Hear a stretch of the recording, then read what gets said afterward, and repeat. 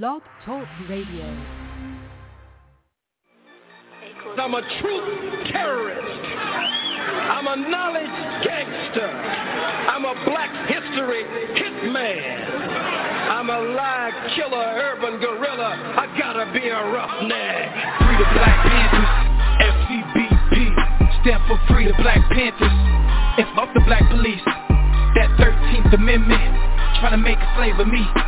You can lock my body, can't trap my mind, not forever be free. Okay, Free the Black Panthers, FCBP, stand for Free the Black Panthers.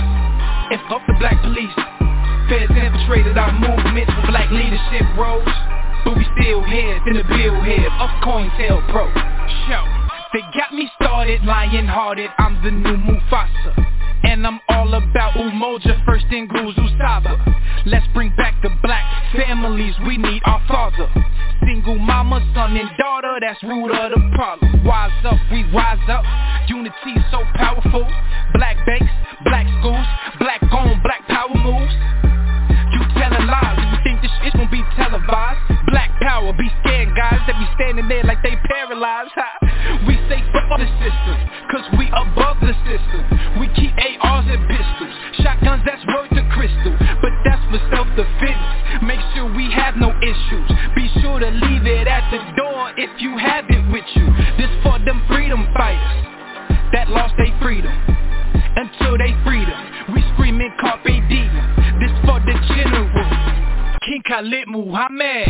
We gon' make your day a holiday, I fuck me promise. Free the Black Panthers, FCBP, stand for Free the Black Panthers. And fuck the black police, that 13th Amendment, trying to make a slave of me. You can lock my body, can't trap my mind, not forever be free. Okay, Free the Black Panthers, FCBP, stand for Free the Black Panthers. And fuck the black police, feds infiltrated our movements for black leadership roles. But we still heads in the bill head of COINTELPRO. RBG, RBG, RBG, RBG, RBG, RBG. My sisters, my brothers, the council, the elders, that's really all I need. We suited, we booted, don't do it, you stupid, we head to the armory.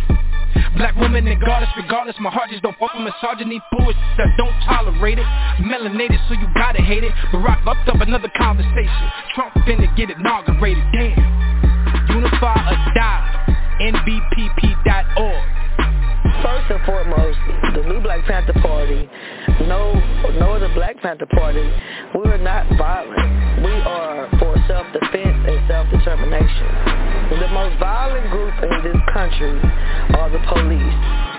What is taking place by the police departments to black people across this country is ethnic cleansing and genocide. It has escalated since the day that Barack Obama was inaugurated in 2008. We have a people who are only 13% of the population, yet we make up 80% of the prisons. We have 50% unemployment rate in the black community, and it's actually even more than that because they're not counting our people that are in the prisons. The 13th Amendment says you cannot be made a slave or indentured servant unless you commit a crime. The 14th Amendment forced our people to be subjects of this government. We never had any say in that. We need our own nation. That's right, Baba. Black Power, Black Power. And for anyone that wants to get in contact with you, what's the best way? ProfessorSmallAfricanWorld.com, my page, and you can reach me and I can get back in touch with you. But ProfessorSmallAfricanWorld.com. So peace and blessings, Black Power, freedom or death. Do what we got to do to get to where we got to go. Right on, Black Power, Black Power. Black Power, peace and blessings. Peace and blessings. That was Baba James Smalls. Next up, he's in the corner, young warrior coming out of Dallas, Texas. This young brother, Yafeo Balagoon, representing community movement. I know the brother actually from my first days of joining the New Black Panther Party. He was part of the Dallas chapter of the New Black Panther Party. I think he was about, come off of mute. Let's do a mic check. Mic check, mic check. Brother Yafeo Balagoon, mic check. Can you hear me? Loud and clear. All right, I'm about to mute everybody else. I'm about to mute everybody else. Things like this Zoom, I mute everybody else except Luke Mon. Luke Mon got a special button. Luke Mon got some kind of way he can mute me. Right. Yeah, I'm just joking. Good brother. But Yafael Balagoon, how old were you when I met you? I think you like 16, 17. I was young Bobby. You were young Bobby. 18. I was 18 years old. Yeah.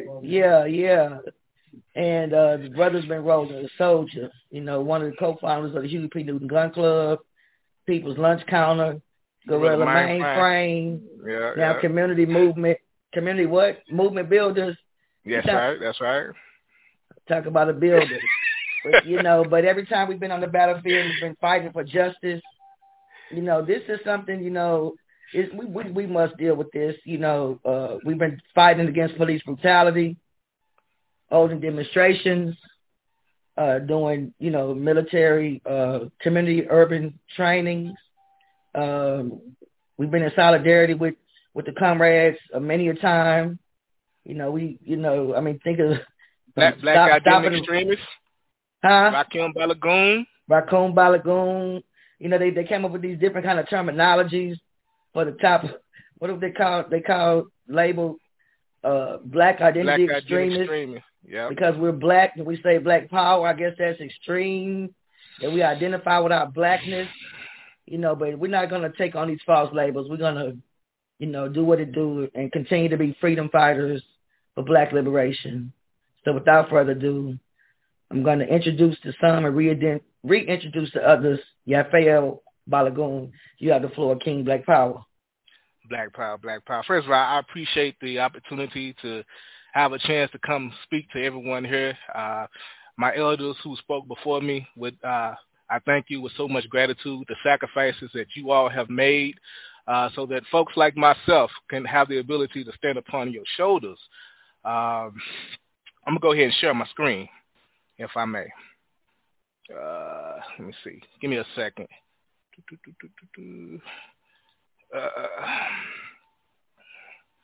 Give me a brief second.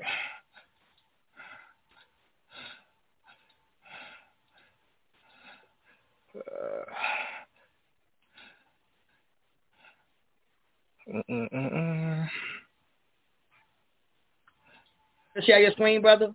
Yeah, I'm trying to share my screen. I'm trying to share it. It's over here. Let me see. Give me a second. Okay.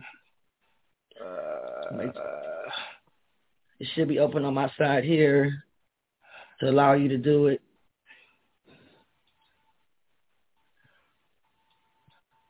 Can you see my screen? We can see you up. Yes, sir. Can you see it now? Can you still see it? Yes. It says Google. Yes. No, that's not the one. Let me see. It's all right, no problem, brother. You'll get there. Give me 1 second. Man, I want to show this PowerPoint. You guys can't see it. Hold on a second. Yeah, probably it might work when you go back in this time. I think that happened with a couple of the other presenters that had to go in and come back out. Okay. That's what I probably. Okay, give me a second. Let me go out. I'm gonna come back in. You going out of the Zoom? I didn't mean go out the Zoom. I mean go out to the share screen thing and then come back in. Let's see. Man, I tell you that these participants, a lot of these people have been on since 9 in the morning. That's some good audience participation. I wonder, does the Zoom record the chat conversation as well? We have to get somebody to help us out with that. We want to remind everybody that we will take today's presentation. It's been recording since the beginning. We will condense it down to video format and upload it onto our YouTube channel. We tried to go live this morning, but we had technical difficulty, and we couldn't afford to waste any more time, and we had to go ahead and do the show straight by Zoom. So we pushed forward. We've got some common ideas that have come out this this presentation today, and we've got a lot of information that also came out that we need to digest and put into action. But it seems like the most unifying thing, the most common thing that folks have been talking about is us coming together with and putting together a unified strategy that we can get the masses of our people to get involved with. Okay, let me let them come back in here. I was saying, brother, I didn't think he needed to back all the way out of the Zoom. Maybe he got knocked out. Jaffe, I just let you back in. But the most common thing that everybody came up with was to have and come up with a unified strategy that we could all implement. First, get together and determine what that would be, and then from that we would all move out. So that would be our next course of action. We can see it now. Our reason: Black children, Black family, and land. Can you hear me? We can hear you. Okay, good to go. All right, you have the floor, Black Power. All right. So, in terms of our call for reparations, we do have a reason. For us, or for most of us, or for what should be is our Black children, the Black family, and the land. The children, of course, being our future. I have sons myself, and everything that I do, like I'm sure others on this call, everything that we do should be for making the lives of our children be better, which ultimately unifies our family. Family is the most important thing that we do have. We don't have anything else. We have family. But, of course, with this reparations call, the most important asset, of course, is land. Land is everything. When we have the ability to pass resources down, one of the most important resources that we can pass down to our children, which, of course, is our reason, is land. So it's very important. As some of the other moderators have mentioned, talked about the transatlantic slave trade, talked about the Arabs, their involvement in the transatlantic slave trade, what's going on today in terms of Islamic persecution of African people, mentally and, of course, physically. That's still going on. The European aspect to the transatlantic slave trade, bringing those physical bodies from the continent of Africa to any one of those stops or destinations in the Caribbean, in the Americas, South America, wherever that may be, or in the world. This is an important thing that we understand the why, the why we're asking for reparations, why we're demanding reparations. Here in the United States, 300 to 400 years of chattel enslavement. I don't know if y'all can relate, but of course I've heard some of the stories that my father and mother told me as a child, and a lot of these things they would pass down.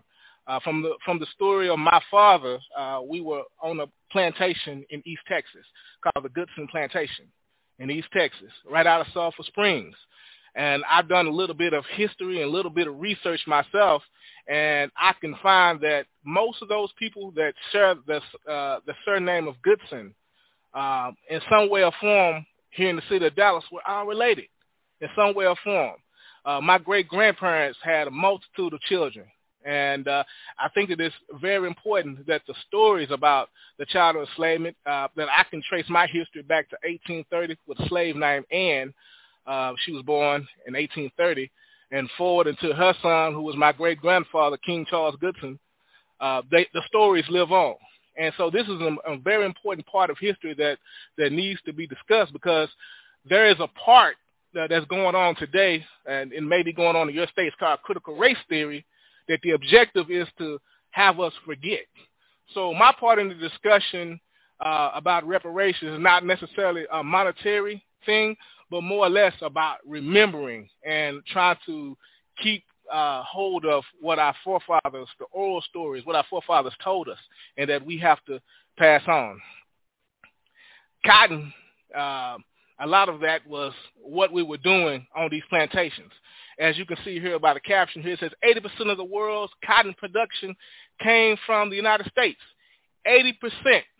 And so we spent generations, our ancestors spent generations working on these cotton plantations in such places such as Natchez, Mississippi, you guys may have heard of Natchez, Mississippi. They did a lot of cotton production in Natchez, Mississippi. For what my father told me as a kid, he had to do this sort of thing.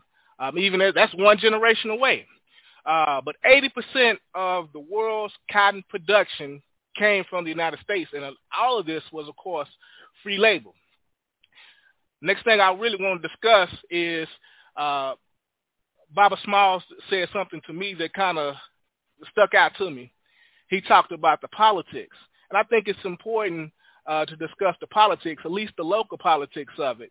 And so I chose to kind of take this direction, just kind of looking at it initially from the general perspective, understanding what our reason is.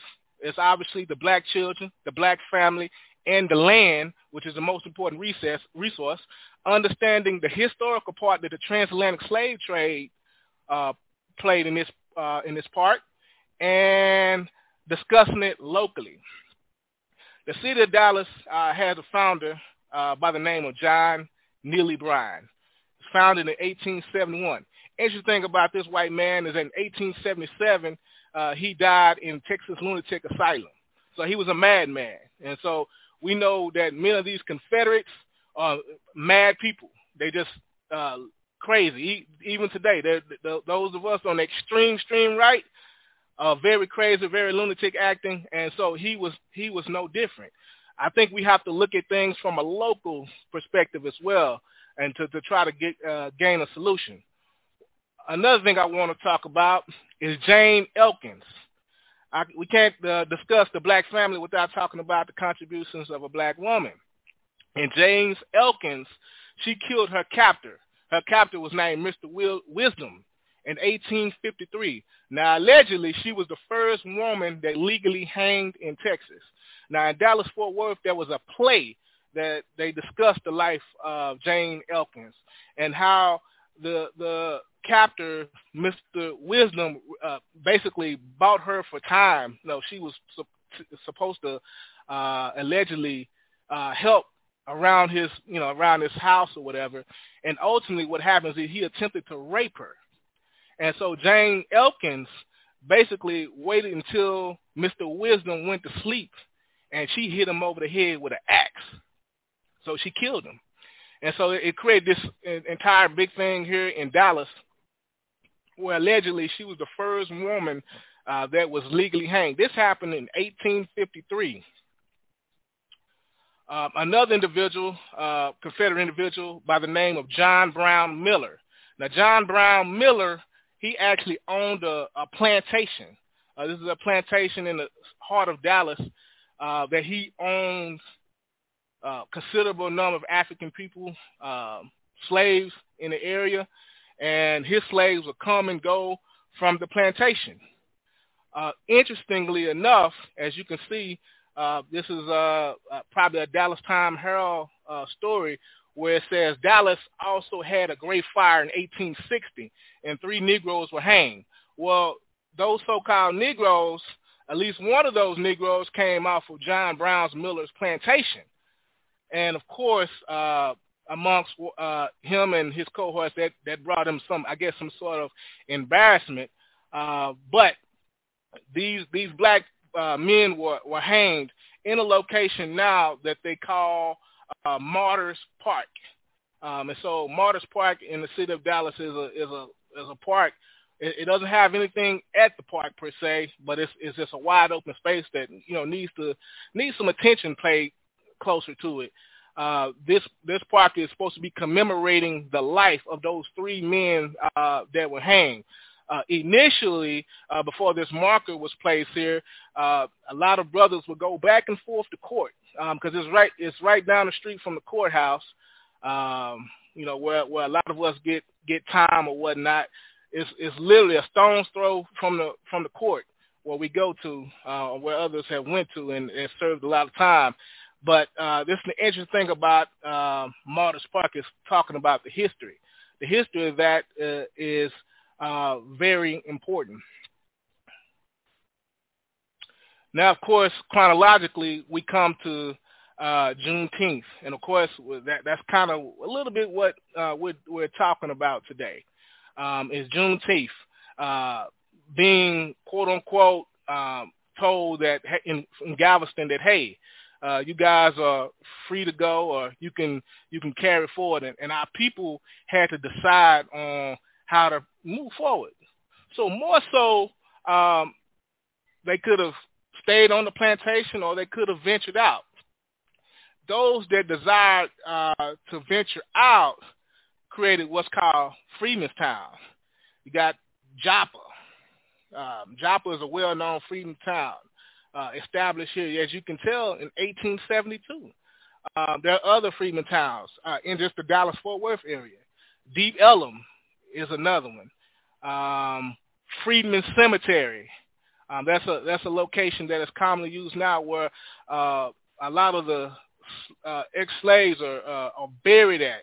And there's an interesting story behind Freedmen's Cemetery, where they actually initially built a freeway over the burial ground, and it was a fight in the early mid-90s to try to recover a lot of that history. And so this is how we get Freedmen's Cemetery.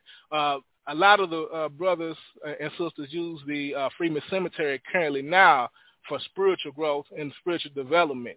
You see Little Egypt. That's what we call it. We identified with ancient Kemet even then in Freedmen Town.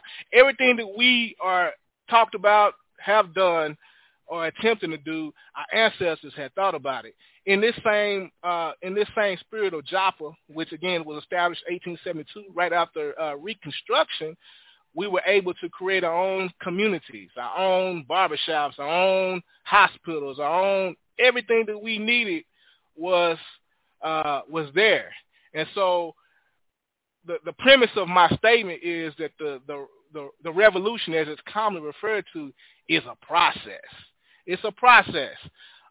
Every generation has a part of that process to pick up that piece and carry forward. And our ancestors, as you can see right now in this particular slide, had the ability to organize to create their own communities. They wasn't sitting up here asking white folks for anything. They decided to clean themselves up, get themselves together, get themselves organized, and was able to create the community. A lot of times, our problem is that we're out organized. And so I'm sure that as we're working as a people, that we'll get back to where we need to be. Here's an example of in Deep Ellum, a black hospital in Deep Ellum. Pass by this every day. Thousands of people pass by this every day, and not aware that this was the first African American hospital in Deep Ellum that we went to and we was taken care of by our community. And I've heard a couple of people mention that we shouldn't necessarily have to go to the enemy per se and have to be dependent upon the enemy. Well, this is a great example right here of where we had some sort of self-determination. The African American hospital here in Deep Ellum, and those that have been to Deep Ellum is a place now where a lot of party and celebration type of things go on. But there's a lot of historical value in Deep Ellum, such as this hospital here. Here's a shot of Freedmen's Cemetery, Freedmen Memorial Cemetery, and a lot of us brothers and sisters, the black family, etc. We go in here and we do a lot of spiritual work. And I think it's important that we go here and do a lot of spiritual work and talk directly with our ancestors, because that's where our ancestors are buried at. Some of those buried in that cemetery are unmarked. Some of them are unnamed. But I think it's the principal matter that we go there at least on some continuous basis to honor them. And so that's been going on now for quite a while. I think, Crystal, you may have been once or twice during your times of traveling back and forth to Dallas perhaps. But I know you heard of it for sure. This is a very popular site, or image, I should say, the hanging of Allen Brooks in 1910. And I've seen this as a kid, and it scared me as a kid. But I didn't realize the significance of it, but I knew it was part of Dallas history. And this site, this brother Allen Brooks obviously was hanged. This picture, this photo is something that has traveled the internet quite a bit, and a lot of folks see it. But it's right here in Dallas, Texas. And in fact, a couple of weeks ago, maybe about 3 or 4 weeks ago, I stood somewhere over here, just kind of, looking at the picture and kind of just coordinating myself to where that hanging was. And you see all these people here, sort of celebrating, the hanging of Allen Brooks. I thought that was important to discuss, because all of this, what the basis of this is I'm discussing is the city of Dallas's kind of part in the cogwheel of fighting for reparations. And it's important to discuss the history, especially on the local level, so that we can understand that there's a part and parcel that each local group, et cetera, in whatever part of the country you are, we all have a part to play in ultimately getting reparations for our people. And we have to understand the history, simply because there's a effort now to try to make us forget this history. So we have to be willing and able to put this forward so our people can understand the importance of it. So an organization called Remembering Black Dallas, a brother by the name of George Keaton, has begun to try to apply some solutions. So to me, this is just my perspective here, a lot of what I may have discussed, here, talking about these problems that we've experienced, being Jane Elkins being murdered just because she defended herself from being raped, hitting her captor, Mr. Wisdom, on top of the head, or as here, the so-called slaves of Miller's slaves being part of this fire that took place that allegedly burned the city. We have always been willing to fight for our freedom. There's also an effort to portray that all of us was like docile, willing participants. No, that's not the case. There was many of us was willing to fight and to die. I'm sure that Jane Elkins knew when she hit Mr. Wisdom over the head with an axe, she knew if they were able to get her or hold her captive, that obviously that they was going to give her the highest punishment of it all, which they ultimately did in 1853. And again, allegedly, she's the first woman legally hanged in Texas. So we've always been willing to fight. I think part of it is to reclaim our history so that folks would know. I think somewhere in the early 2000s, this particular movement, Remembering Black Dallas, decided to try to get as much information about freedmen towns. Because with the freedmen towns, you will find the pieces that can help us establish nationhood, establish self-determination, establish that freedom. It's with the freedmen's town because they depend upon themselves. And so that's what organizations like Remembering Black Dallas, George Keaton, who's now an ancestor at Goon, who's passed away about 6 months ago, unfortunately, to try to make sure that we know our history in the city of Dallas. Another brother is historian Donald Payton.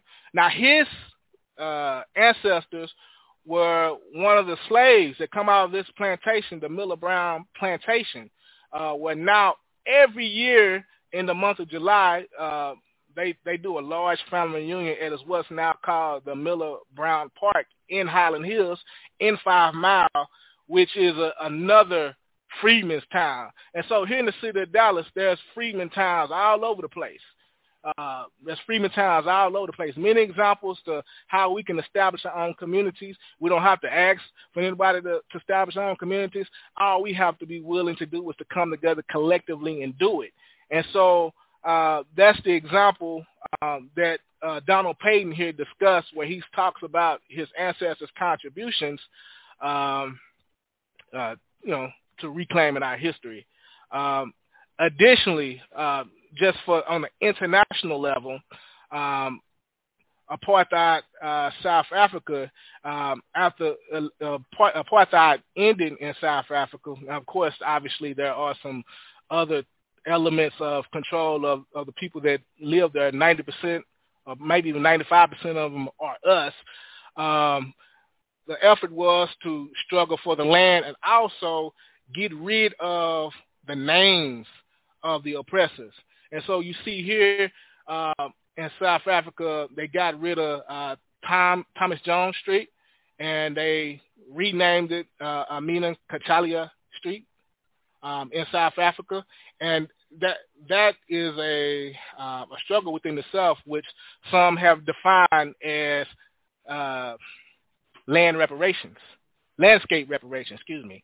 And that's which, if we live in a particular community where those streets, those landmarks should reflect, reflect our history, reflect our heritage. And that's the same thing that Remembering Black Dallas has basically been about. So even here in Dallas, you see here, right here it says Malcolm X. You can't really see it here, but this is Martin Luther King Street. This is the only place where these two streets cross anywhere in the country. And there was an effort by members of the original Black Panther Party here in the city of Dallas to ensure that since this community, which is South Dallas, at that particular time was probably 95% African American. Obviously now there's some justification things that's kind of going on now, but they aspired to change Martin Luther King and Malcolm X because those were the streets that we live on. And so when a little kid such as myself who grew up in the 90s stepped out or was in South Dallas, I saw Malcolm X Street. Not only did I see the movie, but I saw the street, that would be something that I could sort of reflect on. And so that's the idea, is that the people have to relate to those streets, and the streets are very important. Let's see here. So with stating that, I agree with Crystal's position in terms of development of local reparations movement, task force, organizing, and seeing how far locally that we could develop the conversation. I think it's very important. I think organizations like NCOBRA have done a lot of the legwork. I think NCOBRA doesn't get a lot of the credit that it deserves because there's other groups, ADOS and these other groups that just popped up over the past couple of years or so. But the bulk of that, the conversation part of it, has been done by NCOBRA and the elders there before us. And so since they've done that, and there's a little bit of a movement with that conversation in California, obviously the call now should be continue to develop these local organizations, have these conversations, have town halls, and be willing to take it forward and push it to the people. And the people should decide on exactly how this conversation should take fold. But I think all of this, my take from this is that, what I want you to take from this is that from this point, all of this has been a process. It's a protracted process. And no part of it has been no less important than the other part. The reclaiming of the history, realizing that the contradictions that exist, realizing our successes. It's a successful thing to be able to have our own hospitals and not necessarily have to depend on white folks to take care of it. It was a successful thing, and I know our people were very proud of that, especially when you look at the conditions now that we're in, like talking about COVID, talking about police brutality, which really is a euphemism for police terrorism. These things are there for us to kind of fall back upon, and history is our greatest teacher. Outside of that, Sister Crystal, that's my conversation. But yeah, so I think we should begin to have conversations about organizing, have conversations about what to do on a local level to complement what's going on a national level, but be very serious about having that conversation with our communities. That's it. Yes, sir. Yes, sir. Black Power. Thank you, Brother Yafeo. That's perfect timing. We were actually coming upon the 7 o'clock hour in which we play our radio broadcast. So I got in my left hand my phone starting the radio broadcast, in which tonight we're gonna play a rerun on the radio. But we're gonna open up the mic right now for another former New Black Panther Party. Well, I can't say former. Y'all still New Black Panther Party. Y'all might be doing other stuff. You know what I'm saying? But we got Brother Yusef. Open up that mic. There go Brother Yusef and Sister Stella. These are OGs in the Black Panther Party movement. Now they are city council people and county commissioners and, Is it open up? Yeah. We had Brother Bashir on there earlier, who's in Newark. We have a lot of brothers and sisters who have come through the party, who are doing other things that are still active and supporting the movement. And it's not only a reparations teaching, it's almost like a reparations family reunion, Black Power. So we thank Yafael Balagoon out of Dallas, Texas, who just did a very strong bill. And we're coming in with Brother Yusef Shabazz out of Savannah, Georgia. And we just saw his beautiful wife, Queen Dr. Estella Shabazz. But Brother Yusef, he was when I was active under Malik, Brother Yusef was our national spokesman. And then he went on to become the international representative. And so, so from local, we were just talking about organizing under referendums locally, and, on the political movement side. So our brother has experience on the freedom fighting side and in the political realm. He's won political seats.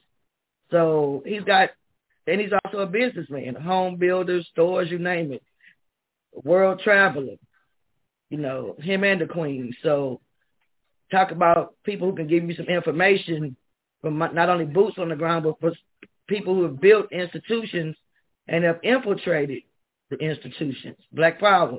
You have the floor, my brother. Black Power. Black Power. Can she hear you? Can you hear me? Yes, we can hear you loud and clear.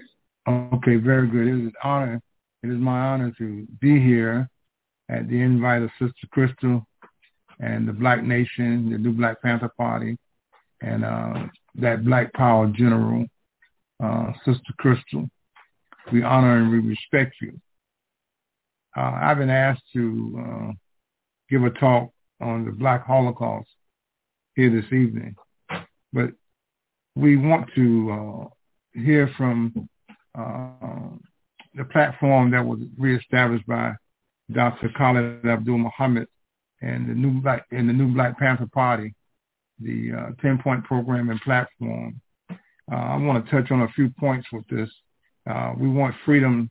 We want the power to practice self-determination and to determine the destiny of our community and the Black nation.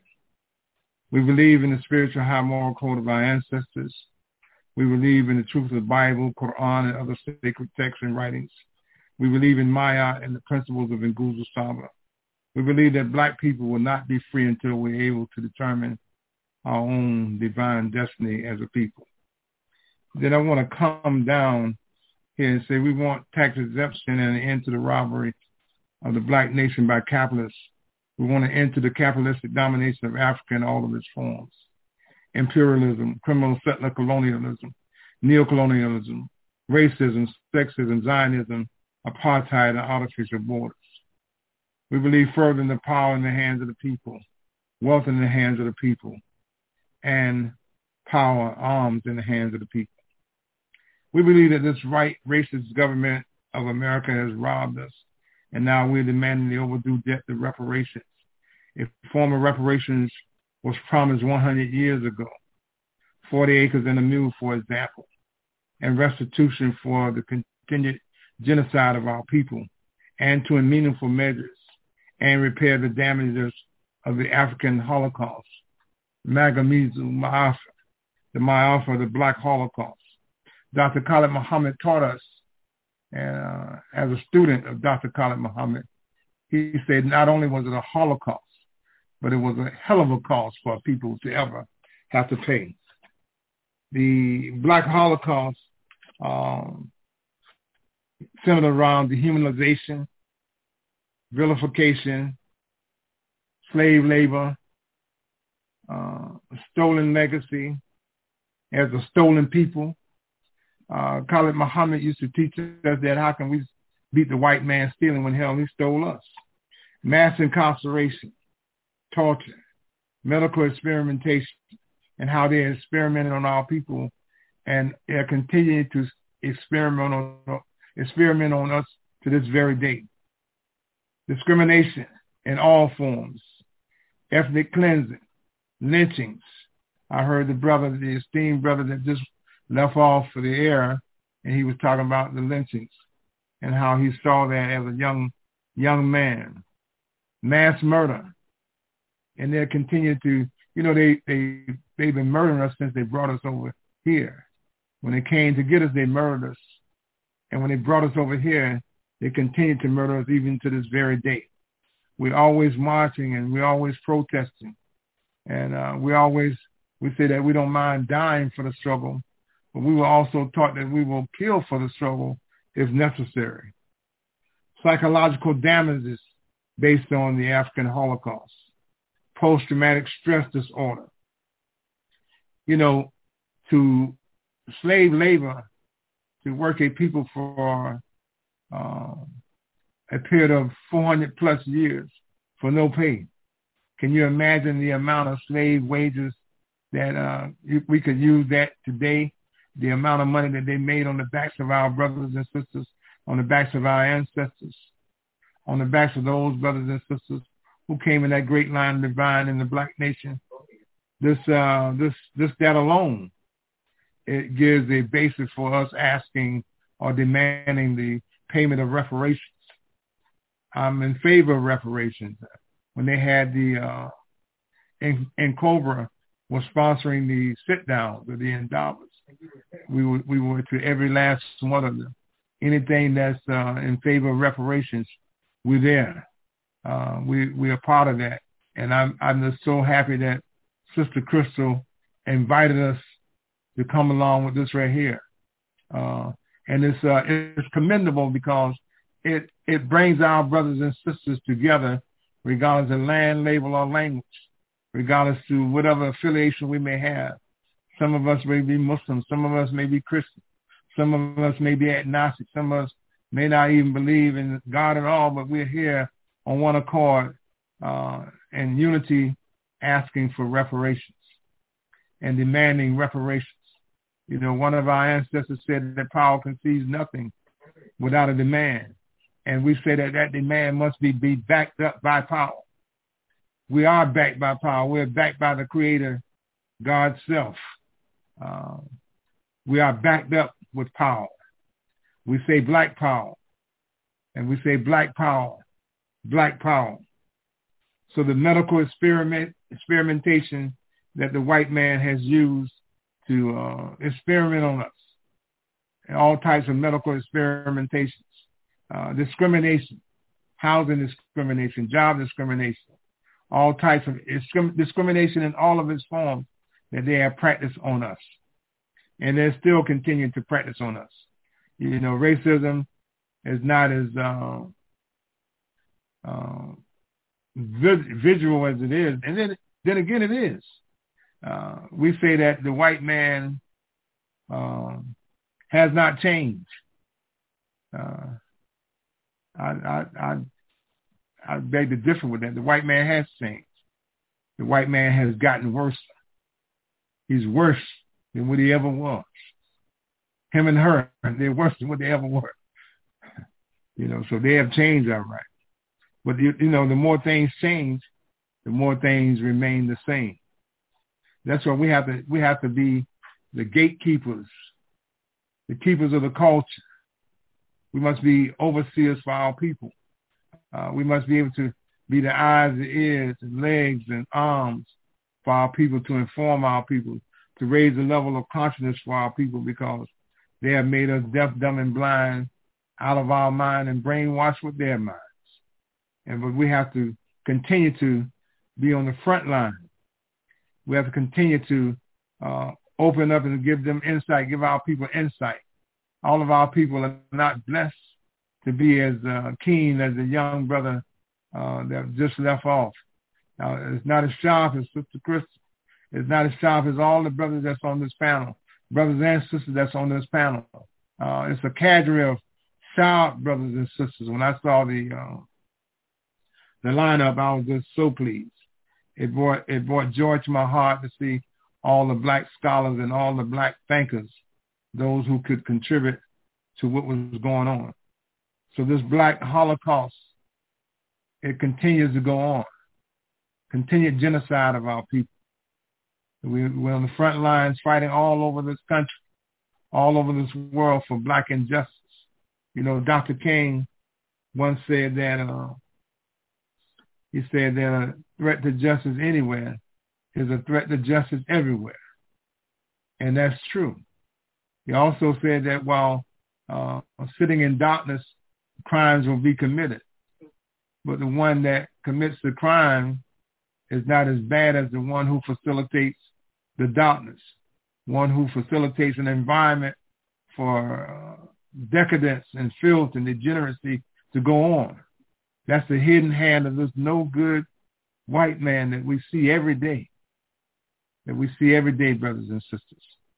And I'm here to tell you that I'm not trying to get us to hate the white man for all that the white man has done to you already.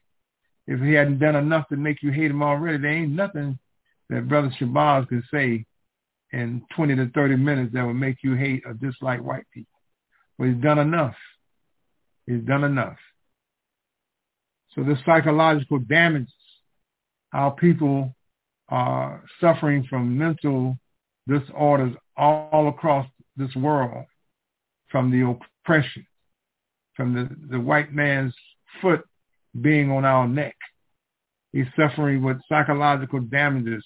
I think it was Dr. Naeem Akbar that wrote the book, Chains and Images of Psychological Slavery, and how the plantation ghost still haunts us today, and how we would rather hear it coming from someone else other than hearing it coming from our brothers and sisters. You know, we could tell you that it's a certain time, but you'd rather hear it coming from the white man. You'd rather hear it coming from our enemy and oppressor. You know, we've lost our primary frame of reference, which is the knowledge of ourselves. You know, we've been hit in the head, develop a sense of paralysis. But once we tap onto our primary frame of reference, we know who our loved one is. We know who mom and daddy is. We know who our enemy and oppressor is. But right now, if you don't have your primary frame of reference, then you'll love your enemy and oppressor. You'll sweetheart your enemy and oppressor, and you'll hate yourselves and you'll hate your loved ones. You don't know who mom and daddy is. When you don't know your primary frame of reference, which is the true knowledge of self. But it all predicates on a knowledge of self, and which creates in the reverse a love of self.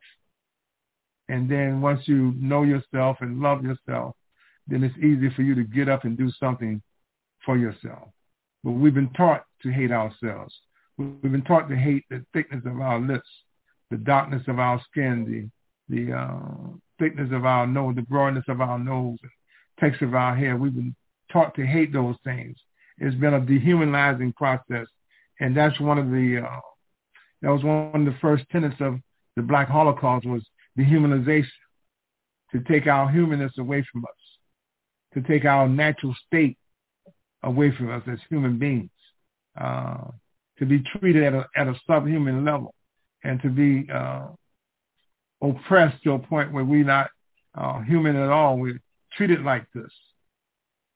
So the dehumanization was one of the first tools that they used, being lied on, ill-spoken of, being robbed and spoiled and hidden in prison houses, robbed and spoiled and hidden in prison houses. You look all across this country, the black man and black woman are rotting away in the institution under the tutelage of the penal system and under the prison system, and then having a pipeline from school to prison.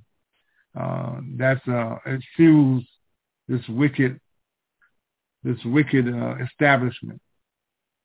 From babies, they're trying our babies as adults and all of these things. Stolen, mass incarceration. That's part of the Black Holocaust. Torturing us, discrimination, ethnic cleansing, lynching, and they're still lynching us to this very day. When under the teachings of Dr. Khalid Abdul Muhammad, under his leadership, we went there to Jasper, Texas, when Brother James Byrd was dragged. That was a lynching. That was a lynching where he was dismembered.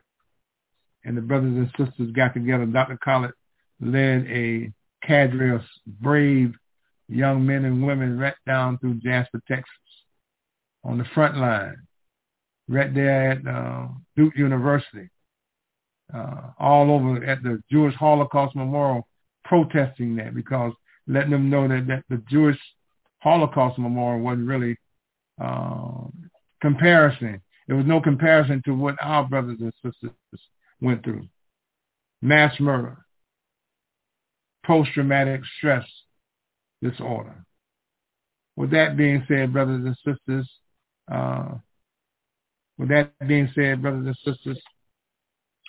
we want land, bread, housing, education, clothing, justice, and peace. And as our political objectives, we want national liberation, meaning a separate state or territory of our own, here or elsewhere, a liberated zone, New Africa or Africa, and a plebiscite to be held throughout the Black nation, in which only we will be allowed to participate for the purposes of determining our own divine will and destiny as a people. Many of you all may say this is a pipe dream, but you better start putting it in your pipe and smoking it, because as long as we're here, as long as we're under the tutelage of this American flag and this American government, then they're going to be killing us. Many of the presidents themselves talked about how they wanted blacks. We had an unwanted presence of black people or African people here. I think it was Abraham Lincoln that said that they suffer from us being here, and we're going to suffer from our presence here. And that's, he said that he as much as any other white man would rather see. It says, as long as we're here, there's going to always be the position of inferior, superior, and inferior. And he said that I, as much as any other white man, would rather see the superior position assigned to the white race. And that holds true today. These people don't see you as being their equal. And you don't see yourselves as being their equal. Not really. You can tell by the way that we behave and the way that we act, how we'll cross all the way over to the other side of the street to support the white man's business when our brothers and sisters are in need of those black dollars. You wouldn't have to have a campaign to spend black dollars among black people if we didn't have that mentality. We have to teach that hard, that black folks should spend their money with each other. Even with the idea of Juneteenth and how the American government has jumped on the bandwagon with celebrating Juneteenth. They want to commercialize it so that it can capitalize on you economically. They want to make it so commercial that you have to spend your dollars with them, just like you spend it during Christmas, Easter, Thanksgiving, New Year's, and all these other so-called holidays that's designed to empower the white man economically. But Malcolm said that whenever you spend the dollars out of the community in which you live, your community becomes poor and poor. And the community in which you spend your dollars in, that community becomes richer and richer. That's why wherever you see our people at, the slum condition is this, because we're not spending the dollars, the monies with each other. We don't have an economic parameters. And then we'll get together and we'll speak about consciousness, and we'll speak about us being melanated people, and which is all well and good. But we don't want to pool our resources together and get some of this good land we can call our own. to have independence, because Malcolm also said that land is the basis for independence. If you don't have no land, then you either the landlord or the landless, because it's always the landlord against the landless. You have to begin to empower ourselves economically, pulling ourselves up by our own bootstraps. A gross national income of over trillions of dollars each year. And that's not to mention those dollars that are not documented. We have to begin to open our eyes and pull ourselves together. You know, our disunity sends our people to the condition that we're in, because we're not a unified people. We're always bickering and arguing among each other when we should have organized effort. Organized effort. Yes. So we want land, bread, housing, education, justice, clothing, justice, and peace. Objective, we want national liberation in a separate state or territory of our own.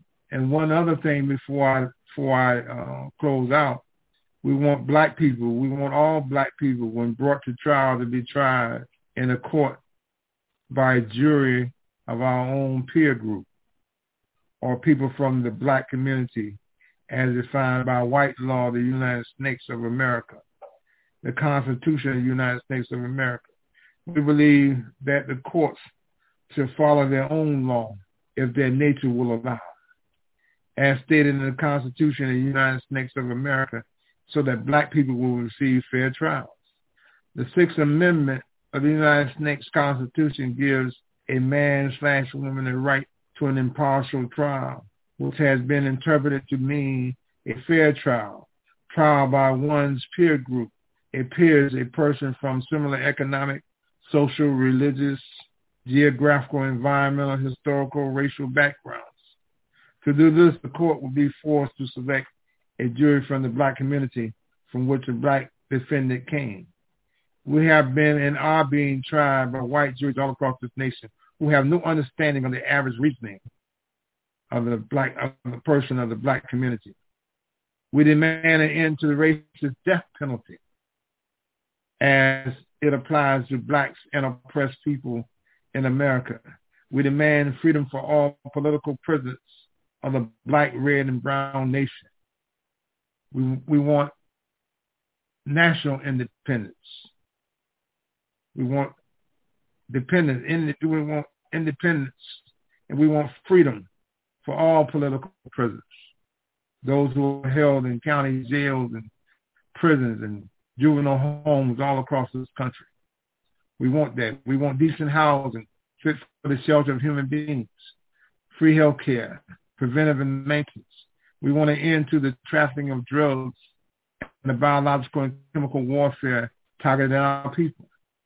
We believe that since the white landlords will not give us decent housing and quality health care, then our black communities, housing and land and social, political, economic institutions should be made into independent ujamas, new African communal cooperatives, so that our communities, with government reparations and aid, until we can do for ourselves, can build and make drug-free, decent housing fit for the shelter of human beings and free health facilities for our people. It is our responsibility to do this. And we, last but not least, we want an education for our people that exposes us to the true nature of this devilish and decadent American society. We want education that teaches us our true history and herstory and our role in this present-day society. We believe in an educational system that will give our people a knowledge of self. If we do not have a knowledge of self and our position in society and the world, then we have little chance to properly relate to anything or anybody else outside of ourselves. I'm here to tell you that if the man didn't treat you right, he damn sure ain't going to teach you right. So these are a few things that we wanted to cover here. Coming from Dr. Khalid Abdul Muhammad himself. And I thank you all for this opportunity. Thank you very much, Black Power and Black Love for everyone here, everyone present. Black Power, Brother Yusef Shabazz. Black Power, Sister Crystal. Thank you. Not only do we thank you, we appreciate you. And also we appreciate your queen. You know, the work that you guys are doing in Savannah is very instrumental. We look forward to having you a part of this think tank that we're pulling together for reparations. Our next session we'll be doing in August. We'll be dealing more so focusing on strategy. This teaching today was put in place to give a political education overview and to introduce to many of you and reintroduce to some of the great brothers and sisters who are a part of this collective of brothers and sisters that are coming in the best interest of our people, for our people, for impactful policy, strategies, and marching orders as it relates to this reparations movement that is taking place right before our eyes. That on our watch, this generation, we will be a part of making manifest. So we thank you, Brother Black Power. Thank you, Chairwoman. I'm like Black Power. Black Power. All right. Next, we got Brother War Williams coming up. Brother War Williams, he's going to be coming in from the West Coast. Another brother. Let's get a mic check, Brother War. See if we can get your mic open. Mic check. 1, 2. Sounds good. Now it's kind of, you need some backlight. We can't hardly see you. That's fine. I'm gonna be sharing the screen, so that's what's important. Okay, no problem. I figured that it's probably how you want to be. We should have had you helping us early this morning when we couldn't connect our YouTube. But that's all right. Come August 19th, we'll have it down pat. But the show goes on. The show goes on. I guess it was meant to be this way because this Zoom has been a very concentrated group of participants, and the majority of the people who are on this Zoom have been on here since 9 a.m. this morning. I'm very impressed, you know. So, and the presenters, it just been back-to-back fire, nothing but fire, you know. So we're going to keep on beat. We're not going to turn down. We're going to turn it up. So this Brother War Williams, he was the Southwest Regional Representative of the New Black Panther Party when I joined. And I came on organizing as the Houston chair. And I went on. I was given the honor to hold the Southwest Regional Rep position when Brother War went to a different part of the country. And now he's in another part of the country. But everywhere he goes, he keeps doing the work of the freedom fighters. So Black Power, but his formation has a different title, but it's still that Black Cat. So without any further ado, Brother Robert Williams, which we call Brother War. Black Power. Black Power. Let me share the screen here. Just confirm that you can see the information here. We can see it. Cool. All right, so I'm going to also kind of do a little pickup from where James Smalls talked about when he was referencing us being in a state of war. Again, Sister Crystal referred to me as Brother War, so I kind of break that acronym down real quick. Willing, able, and ready, and it's Warlock actually. Willing, able, and ready. Linguistical operational consciousness is what the acronym stands for. So a lot of the things that I get into have to deal with the foundational aspects of what we teach to the community and internally as a Panther. And so from that, let me go and get started here. And so I think it's important that even though I'm going to be reading from the words on the screen, that we have this information, because I typically like to talk at more of a higher level of input and education when I speak, because there's a lot of work that needs to be done. And so from time to time, I'm going to talk at a different level than we may be used to. So I come from the People's Black Panther Party and the San Diego Black Panther Party. So that's where I'm hailing from here in San Diego. And the discussion here is going to be healing and repair from psychological diet of coping. Starting that, a first in the nation task force in California created to examine slavery and its impacts on the Black community released a 492-page report on the ongoing harms caused by slavery, political disenfranchisement, segregation, and subcultural assimilation operating through institutional embedded racism.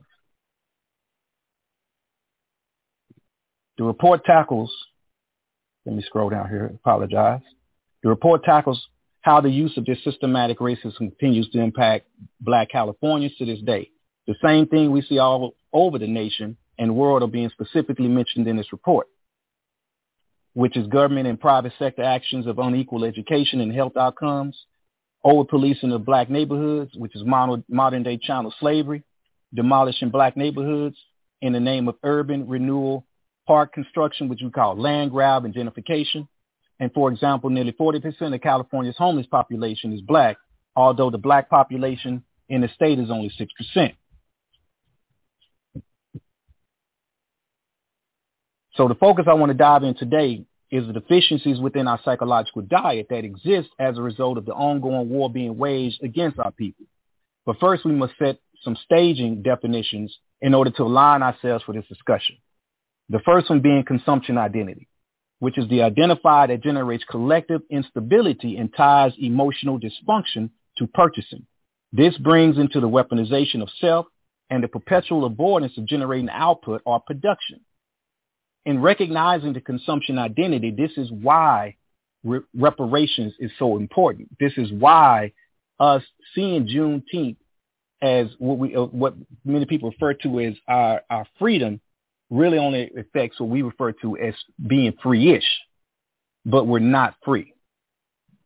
Let me keep moving here. The next definition here, programming, a set of related measures or activities with a particular long-term aim. Weaponized programming is used to reshape a person's perspective and the reality through unconscious and subliminal means to exert an unnatural, abnormal behavior. Often this behavior is cloaked in signals used to trigger on and off the behavior without the person's conscious awareness or knowledge. And what's important by that, and we hear all the time that people refer to us being programmed or people being programmed or just the concept of a programming being used. But not enough emphasis is placed on the fact that it is being weaponized against the population. And again, when we talk about the on and off behavior patterns and triggers that are used, these have to do with words, either words, pictures, sounds, tastes, that utilizing all of the sensory input in ways in which causes us to not know how to recognize when we are operating on this level. And if you want more information on that, I suggest everybody study MK Ultra, Project MK Ultra, as just one example. Now, codependency, a relationship in which a person is physically or psychologically addicted or conditioned to a specific pattern that renders them incapable of operating from a position of self-control. That's where we find ourselves here in the United States, as well as the condition that they attempt to put us as Africans in all across the world. One of the things I like to throw out as a reference point is too often people don't recognize how foreign aid has been weaponized against the population. The codependency that is created through certain types of foreign aid, going to the fact that basically what they do kind of goes into the same cliche idea that we hear when we say you either feed a person a fish or you teach them how to fish. Now, I'm going to get into some concepts called the trifactor here. And what this does is it opens us up to, again, higher levels of pattern awareness, because we keep getting hung up between what we call polarities. Polarities are binary concepts, which has to do either this or that. Even within that statement itself, most people are only familiar with the concept of either you can feed a person to fish or teach them how to fish. But the missing component to that, which goes into our codependency, has to do with the third element, which is how it has to be a trifactor. That third one is to actually own the lake. Because whether I'm feeding you a fish or teaching you how to fish, if you have to go to report to your oppressor in order to actually catch a fish because you don't own land, because you don't recognize that the power is in the land, the power is in the ownership, then you are still in a position of oppression. So simply knowing how to fish when the areas where fish are populated or controlled and through other means of production that are not in your ability to deal with still creates a level of codependency. So we must realize that oftentimes when we're taught things in terms of two, there's really a third component that goes into there. And we'll talk about that more later as we keep moving. Social engineering, the manipulation of the social position and function of individuals in order to manage and create a desired society. And this is the condition that we really are finding taking place as we move forward. Next definition here is what's referred to as Operation HIM. That acronym stands for Handicapped Education, Irrelevant Entertainment, and Mind Control. So let me break that down. Handicapped education, keeping the youth ignorant of real mathematics, real economics, real law, and real history by way of inefficient processing methods designed to teach linear quantitative perception. Now let me break down linear quantitative perception. The methods that's used in the academic school systems really has more so to do with memorization than it has to do with actually being able to teach you to critically think.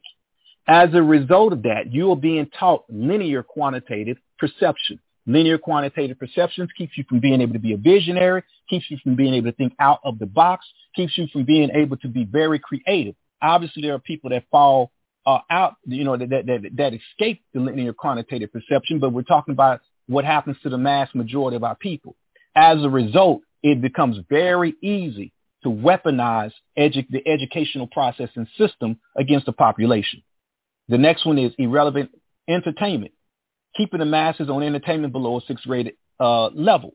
This is important because most of the video games and most of the things that people do on a consistent basis for entertainment is based upon an educational level below the sixth grade. It is called keeping you trapped in repetitive cycles that don't actually force your brain to continually learn and develop and grow right along with the human body.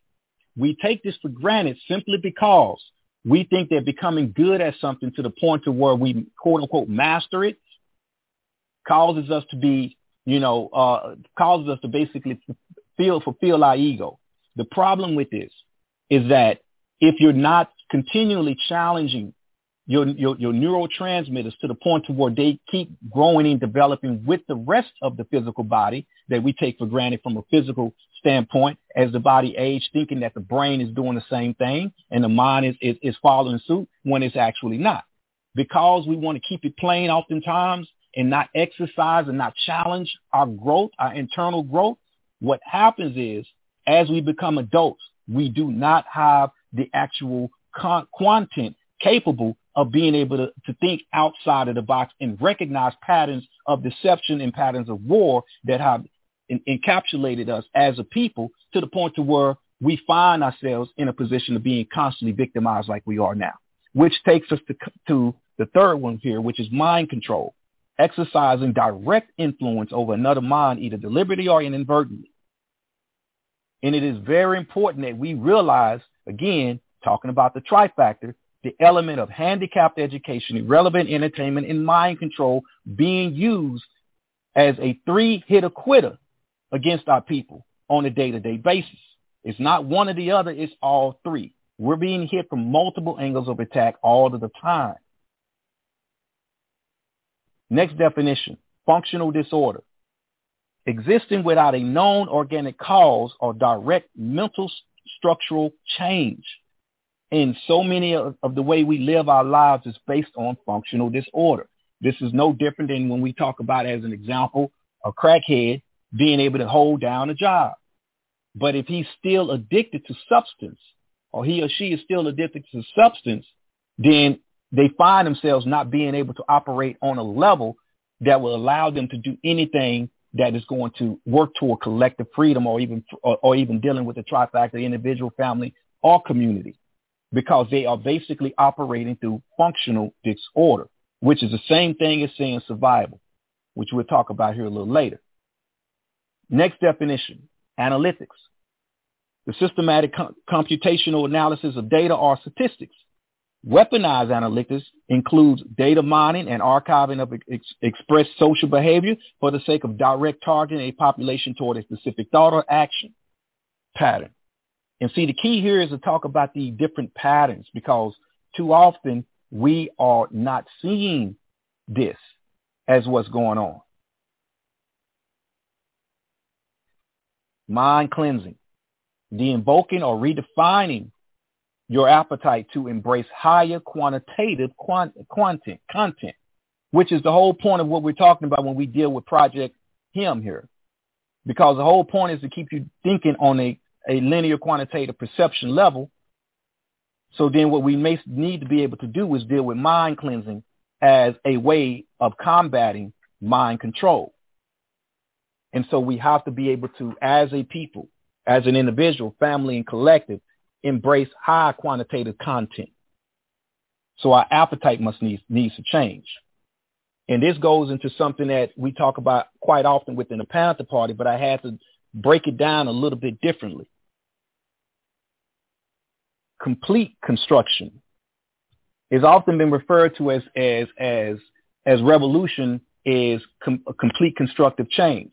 But I want to elaborate a little further and refer to it as complete construction, which is a completeness, meaning to plan, initiate, execute, monitor, control, and finish something. The problem that we find ourselves with, whether we talk about even within the Panther formations, community organizing, or as a people, as it applies to creating a situation where we are generating production and in control of our own self-determination, is that we set out to do things, which in terms means that we initiate something oftentimes, but when we initiate, oftentimes we forget to plan properly. Or when we plan something initiated, we don't maintain a monitor or in control of that, which means our foundation begins to erode so that the next generation is not able to pick it up. And then on top of that, we tend to not finish something that we've started. So to me, when we talk about revolution, we have to talk about it from a position of complete construction, the change toward complete construction. So I think that's important that we see that. Y'all still with me? I just want to make sure I'm not talking to myself. Comrade Crystal. Y'all hear me? Yes, sir. You're doing great, brother. Appreciate it. Thank you. I appreciate you. All right, let me keep moving here.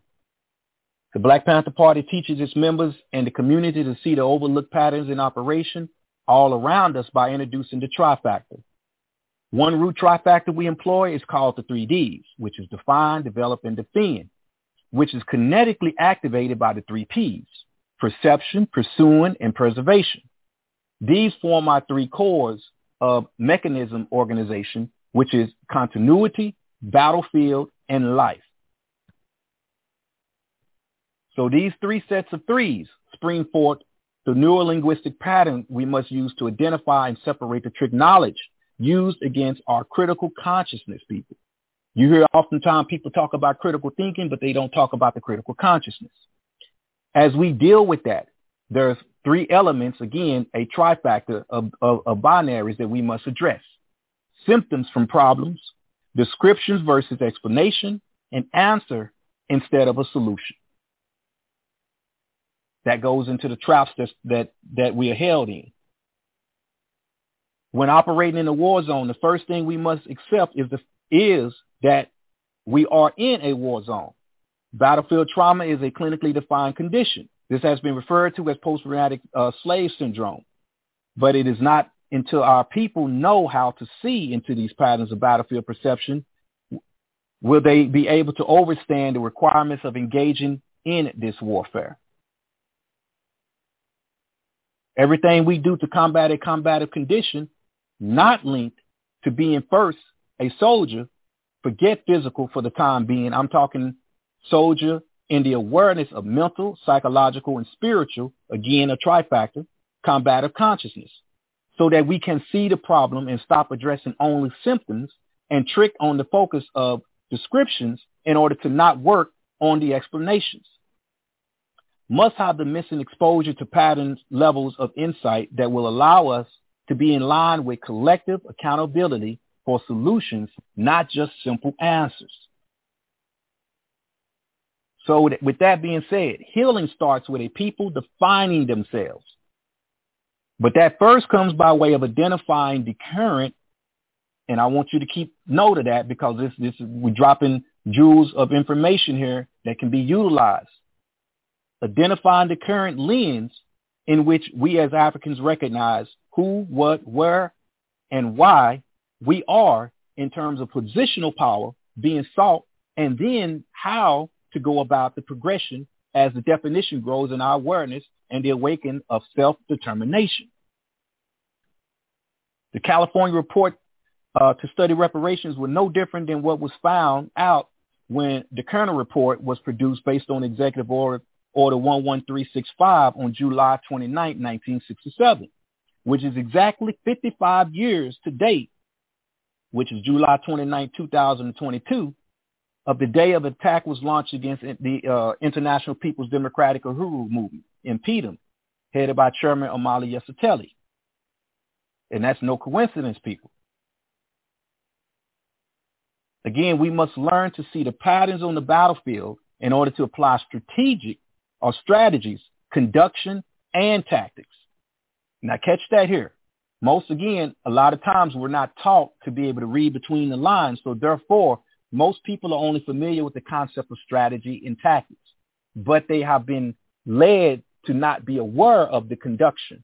So we're going to break those down, because strategy and tactics don't work unless you have something to create a conduit, which goes back to why our foundations are constantly having to be rebuilt with each generation.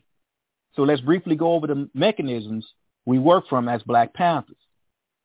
And this is some internal information I'm dropping on y'all so y'all are aware of the power that needs to happen. So within the mechanisms, we have a concept called CORES, which stand for Kinetic Operational Resistance Engagement. Each mechanism group is based on a core. The first core is a continuity core. Within a continuity core, the infrastructural mechanism, which we call foundational advancement, building stability or stable infrastructure, is the end means to our power, and it will not be achieved if we are not actively building our way of life with a clear projection of generational advancement and a long-term community development.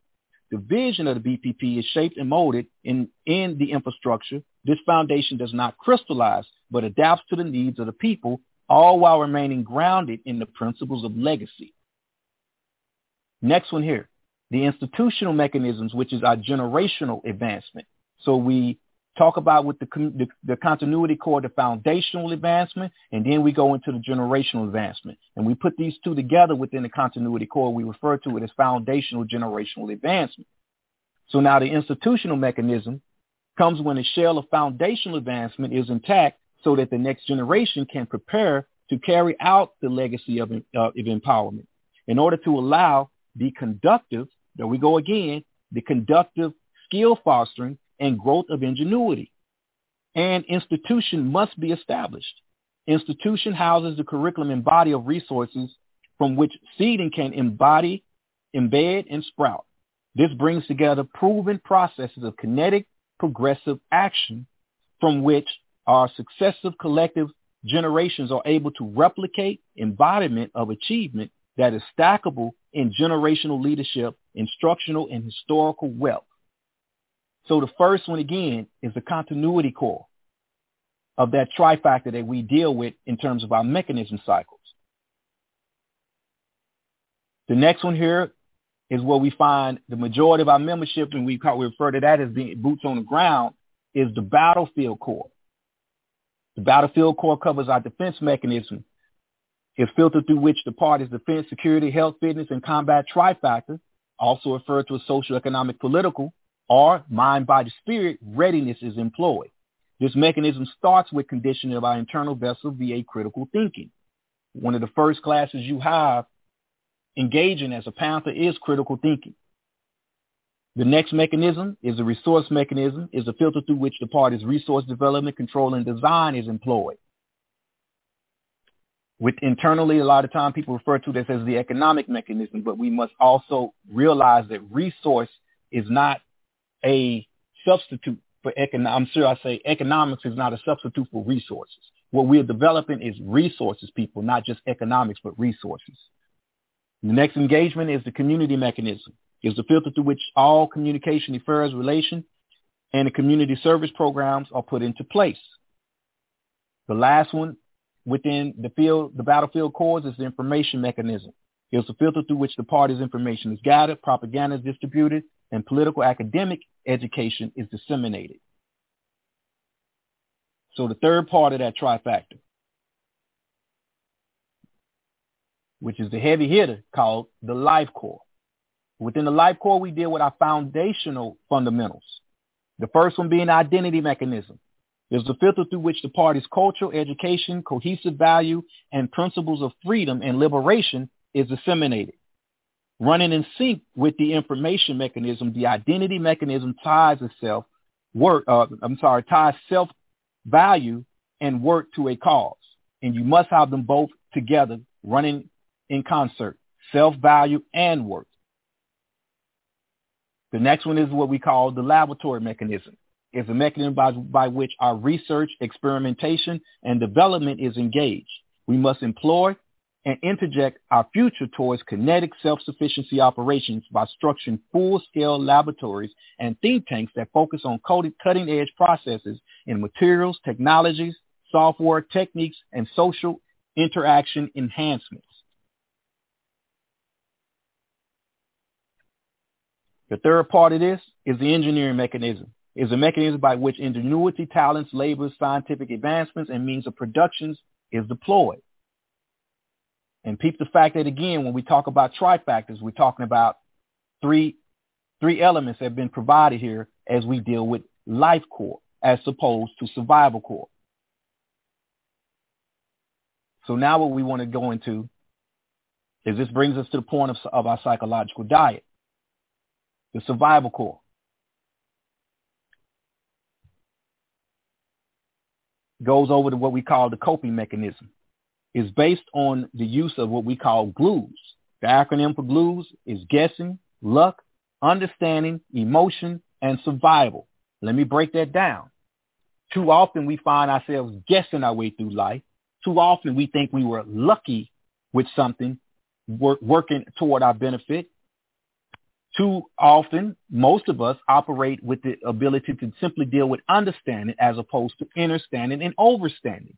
So understanding is not going to cut it when we talk about self-determination. We must be able to embody something, which is the understanding, and we must be able to overstand it, which means we are able to create production. To give you a breakdown of that. To know how to drive a motor vehicle is understanding. I know how to turn it on, crank it up, maneuver my way up and down a road. That's simply understanding. Understanding is when I know how to work on that vehicle if it breaks down. Overstanding is when I am capable of replicating and making a motor vehicle from scratch and all that goes into that. So if we're talking about self-determination, people, if we're talking about being in control of our own destiny, we have to overstand, period. So this goes into what we call workarounds as means of self-repair.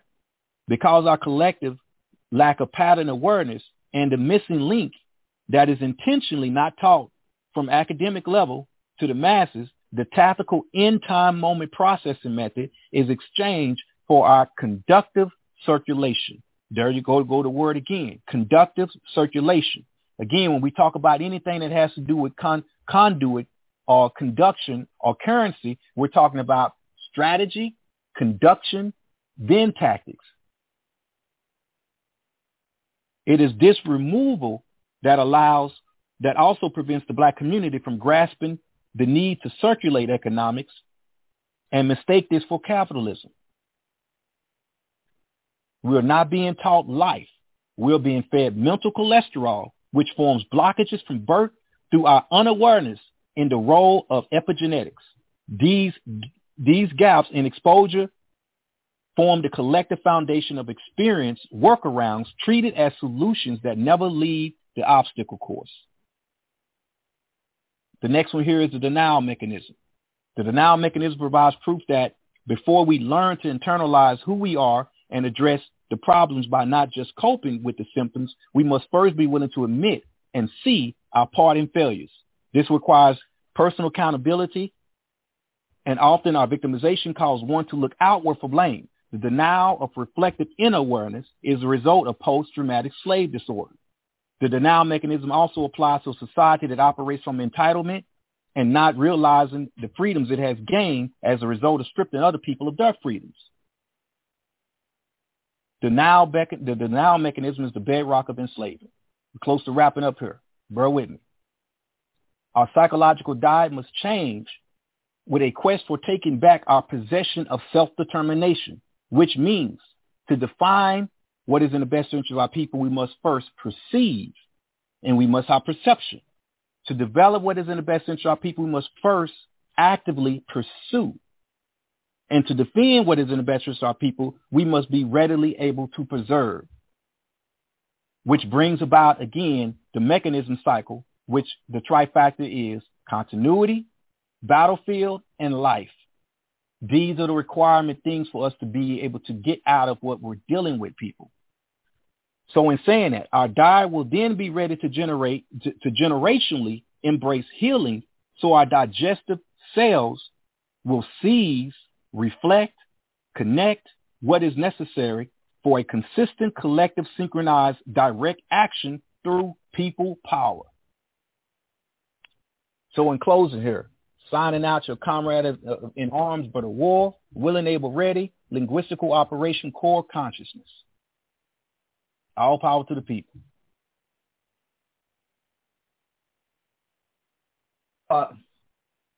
See what it says in our manual: Pan-African Black nationalist revolutionary scientists, Black Panthers. You know, Brother War is very instrumental in the drafting of our NBPP manual, as well as the Reconstruction manual. The majority author of the Reconstruction manual, we should say. The comrade is always building, solid ally. We give you a Black Power salute, brother. We appreciate you, especially with you coming on at late notice invite.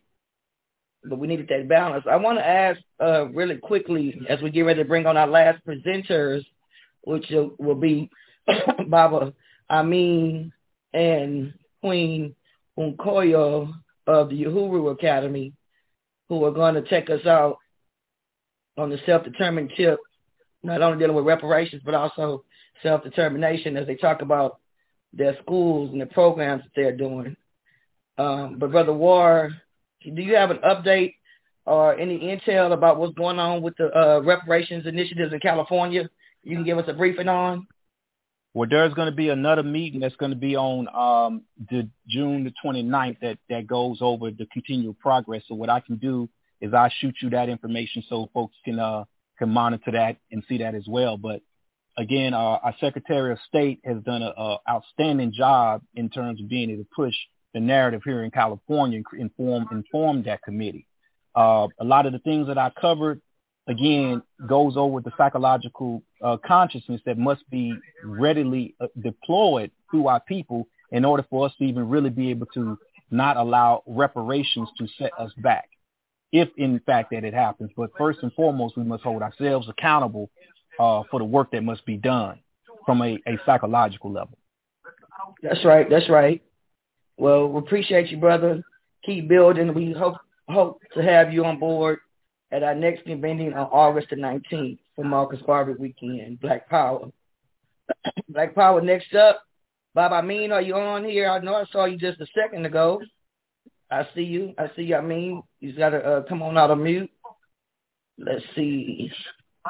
Can we get a mic check? Black Power. Mic check 1 2. Mic check 1 2. All right. Last but not least, represent that RBG community. That's right. Uhuru Academy. Even though he's in South Carolina right now, I met this brother in Texas, in Fort Worth, Texas. Funky Town. Represent. Beautiful wife. Had the school, the Uhuru Academy, and I'm talking about a Black Power power couple dynamic. And their beautiful children, their beautiful family. The brother has a lot of information to bring, culturally wise, entrepreneur wise, you name it. So without further ado, we'll have you take us on out, Baba. Black Power. Black Power. And Mama's trying to log in. She'll get in here as soon as she can. All right, but she's giving me permission to go ahead and get us going tonight. First, do you have a PowerPoint? Yeah, I'm going to share my screen. Okay, you can just take over. Yeah. I just, it won't be a lot, y'all. Just a few visuals to kind of aid us as we go on our quick journey with the information tonight. You know what I'm saying? And I'm getting that together right now. I'm about to share my screen. All right. And while I do that, I want to give props to you, Sister Crystal, and express my appreciation for your continued work, your continued dedication to our people, and to you and your team for organizing such a powerful event. You know, and no doubt. Thank you. And sister, I see you're in. Just go ahead and push your mic and see if it'll go ahead and let you in. Yes, ma'am. Yes, ma'am. All right. Now I'm about to mute everybody else now. It should only be these two. All right. Make sure we're gonna do a quick mic check. Keep talking. Let's see, mic check. 1 2 1 2. Check 1 2 1 2. 1 2. All right. That's a 10-4. Y'all got it. Black Power. Right, Black Power. All that mic checking, I almost went into my other zone. You know what I'm saying? All right, peace and power to everybody here. Again, my name is Baba Amin Ojuok. I have the honor of presenting this evening with my beautiful and powerful compliment partner in liberation, Mama Nkoyo Ojuok. Peace, Mama. Peace, everybody. Peace, Baba. All right, y'all. We are in the same house, just in separate rooms. So bear with us. You know, Mama didn't put me on the couch tonight. We actually doing this on purpose, okay? All right, so we're going to go ahead and get started. We were given the topic of Black Power, building institutions, and the reparations movement, right? And I'm going to share my screen here in just a second. Let me see here. We're going to go right here. Let me get it together. All right, let's go here. We're online quite a bit, y'all, pretty much every day during the school year because we are co-founders of the Uhuru Academy, and we're going to definitely talk to you all about the Uhuru Academy here in just a second. All right, and where's this thing? It's not showing me my the right window. So bear with me 1 second. Got it. All right. So let me do this. So it's going to show my desktop. We can do that. We'll just do that for now. Well, here it is, Google Chrome. All right. Everybody can see my screen. Okay. And this is yeah, we can see your screen looking good. You got it. Black Power. Going back on all right, music. Black Power. We're going to make it do what it do. All right. We're going to make it do what it do. All right. So Black Power, building institutions, and the reparations movement, Mama. That's what we got. That's what we have tonight. All right. And I want to go ahead and tell those of you who don't know just a little bit about who we are. I am Baba Amin, like I said, and I'm here with my divine complement in Nkoyo Bina, Mama Nkoyo Ifayemi Nkoyo Bina Ojuok. Number one, we are divine complements. I think that's very important to point out. Let's resurrect the Black family. You can't talk about Black power without talking about the Black family. Don't you agree, Mama? And, you know what I'm saying? We are parents. It's one of our most important jobs together of 8 beautiful children. Well, 4 of them grown. 5 of them grown now, huh? I was just got one more up and moving around. We got 3 more to go. But they forever yours and 1 grandchild. Again, and that's very important because that's legacy. Right, that's right. Our legacy. That's building on to the next generation. We're also co-founders of the Uhuru Academy. The Uhuru Academy is an independent African-centered institution of learning where we specialize in bringing African-centered education solutions to the community. We founded the Uhuru Academy back in 2010, and we'll talk a little bit more about the Uhuru Academy and some of the programs that we are offering the community as we go on, and some of the work that we've done as we go on. All right. I'm also interactive. If someone has a question for me in the chat or a question while we're presenting, that's fine as well. And Mama Nkoyo, even if you can go in the chat and just put our contact, maybe an email, something like that in the chat for the people, that would be cool. As well.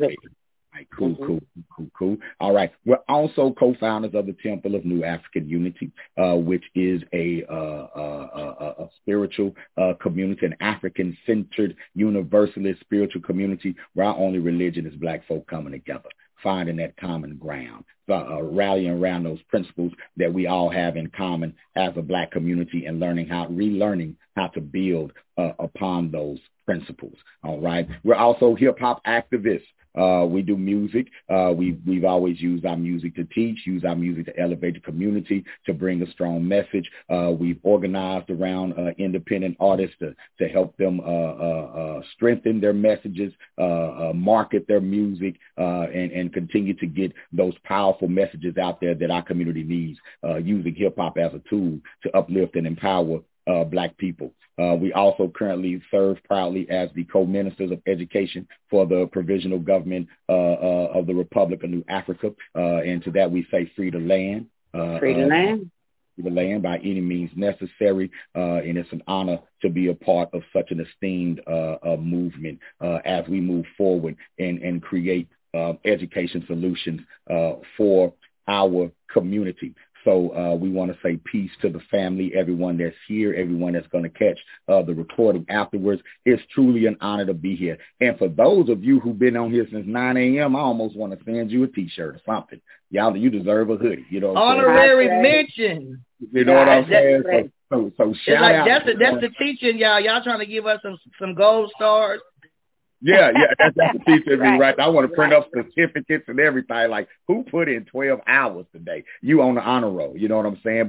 But what it definitely shows though is that we have people out here that are serious about building, serious about bringing solutions into the community. You know what I'm saying? And y'all know how this thing goes. Black power in our community, a lot of times it ebbs and flows. Right. And what I mean by that is there are periods where it's popular.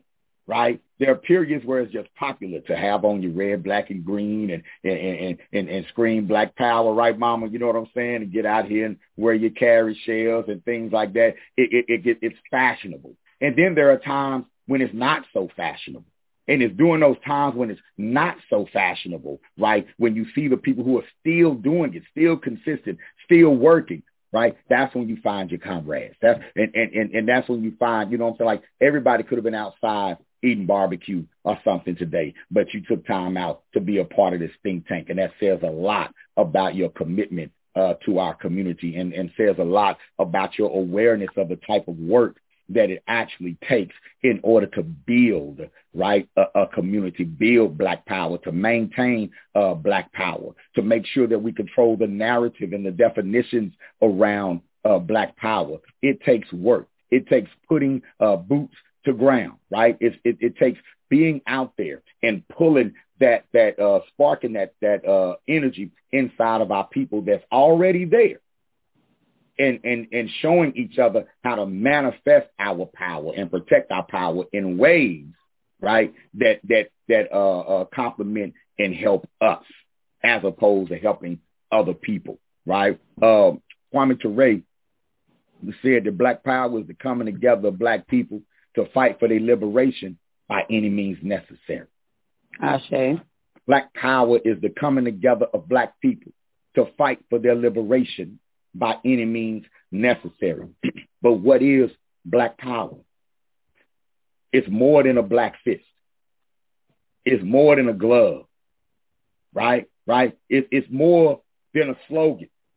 When Kwame Ture and Baba Mukasa Ricks and that youth movement of the 60s came together and began using the phrase Black power, they were in the midst of cultivating political and economic power in some of the most dangerous places for Black people in America. They were in the midst of organizing the people of Lowndes County, you know what I'm saying, in the midst of organizing people in Mississippi, people in Alabama, people in Georgia, places where and a lot of times people frame it, well, they were there because it was really racist. They weren't just there because it was really racist, because like Malcolm said, ain't no difference between the South and the North. As long as you south of the Canadian border, you in the South. Okay. Right? But they were there, mama, because strategically, that's where we were. Strategically, when you go across the South, that's where you see cities, communities, municipalities that have majority Black what? Population. Right. Right. and using this system as corrupt as it is, but the voting system in this country, when you have a majority population, there's potential to cultivate power. There's potential to gain a position and a standing in the community where you can protect what you have, right?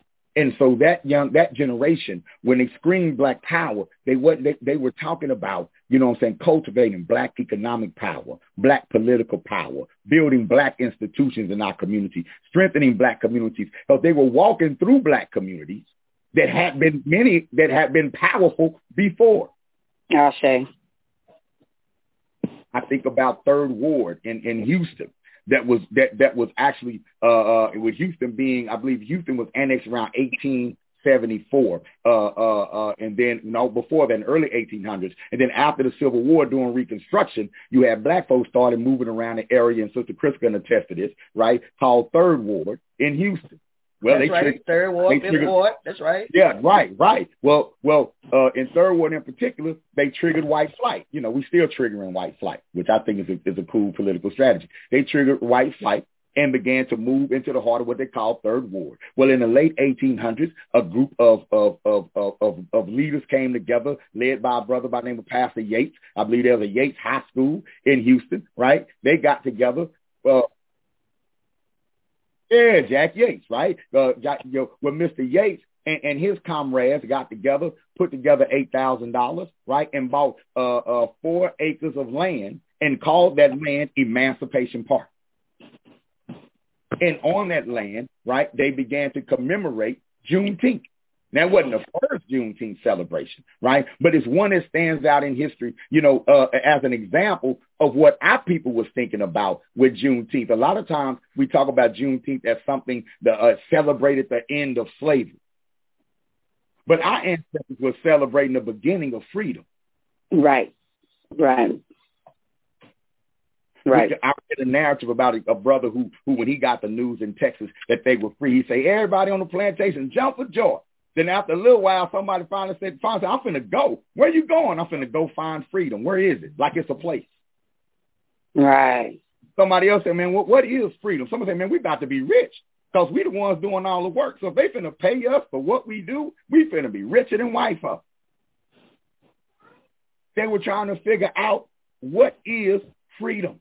Where is it? Is it something I can touch, something I can see, something I can feel? And guess what? They found out right away that freedom was something that they was going to have to get and build and maintain on our own.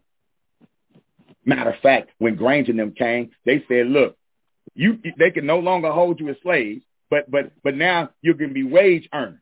But we encourage you not to leave. Stay on the plantation and work it out with your mouth.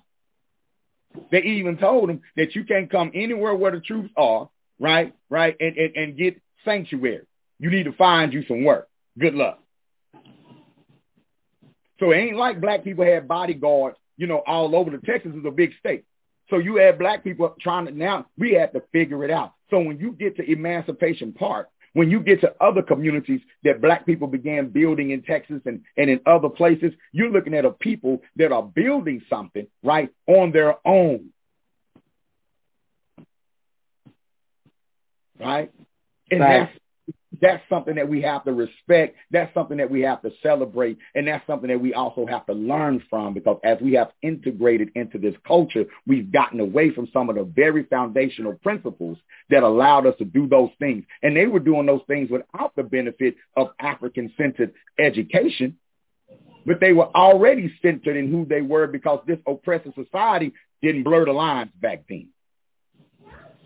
Right? So Black Power coming together of black people to fight for their liberation by any means necessary. And don't sleep. Our ancestors understood that we had to fight for our liberation, and that we couldn't just fight for our liberation within the box from which our oppressor allows us to fight. So voting was just a part of it. It's just a strategic tool that you only use when it's relevant to your liberation. So Black Power, within itself, right? Again, the coming together of black people to fight for our liberation by any means necessary.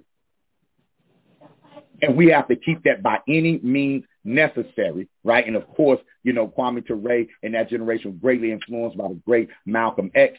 We have to keep that by any means necessary in the forefront of our mind.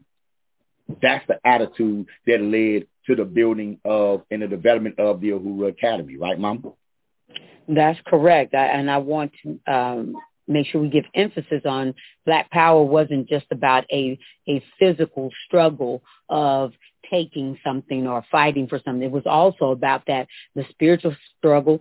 The spiritual fight, the emotional fight. That was about the internal fight of us being able to trust one another so that we can come together for that liberation. We had to liberate our minds. We had to liberate our other family members. So we have to understand that it's not just something you say and hold up your fist and say Black Power. That it does not just stop there. It does not mean that it's violent. It does not mean that you're going to be walking around with guns, or it means so much more. Like our ancestors and elders did. They started the lunch program, the breakfast program. The breakfast program. They were educating. They were walking. They were doing just not educating the children. They were educating the community. So we have to understand that is all encompassing. So I wanted to make sure I definitely pointed that out, and to understand that reparations does not just start with somebody giving us something. It's about us healing and doing something within ourselves as well. Repairing. Absolutely. So family, when we think about Black Power, don't just think about impacting the system. First, think about impacting self. Ashe. We need Black spiritual power, and we are very powerful spiritually, but we praying and giving our spiritual energy towards the upliftment of what? Right? Right.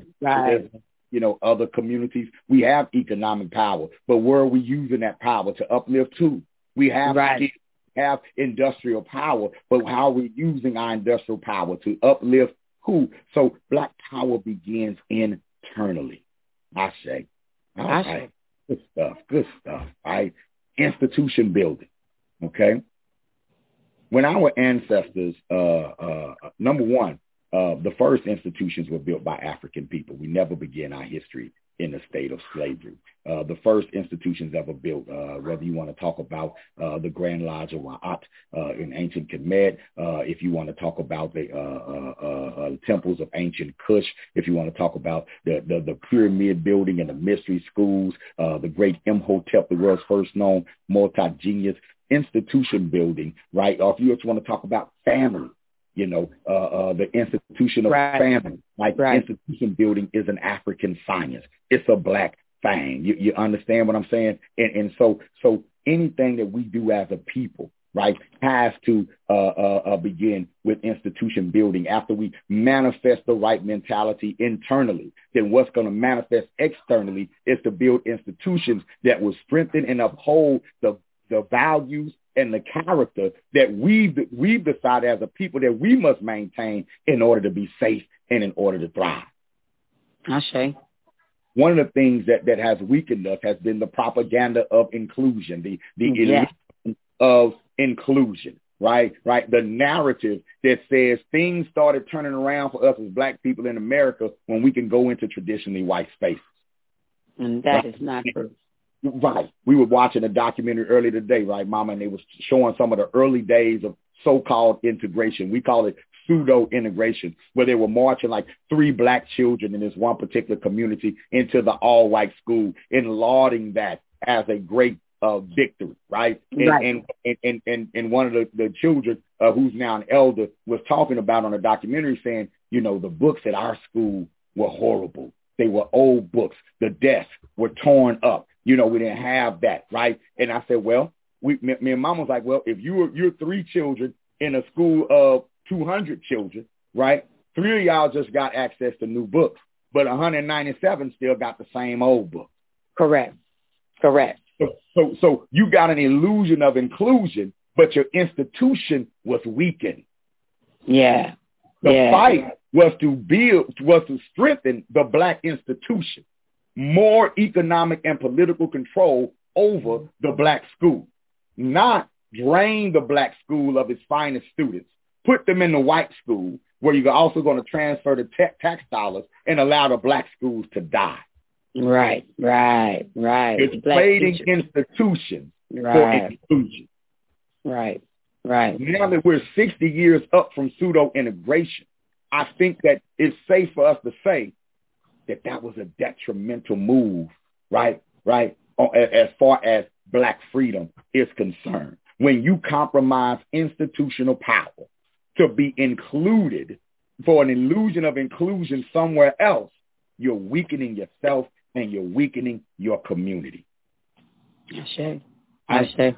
And so institution building is key in reparations.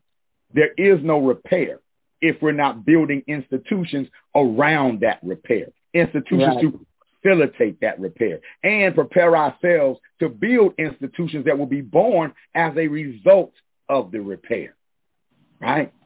Because if not, you're just going to repair Cadillac if you don't repair your mind.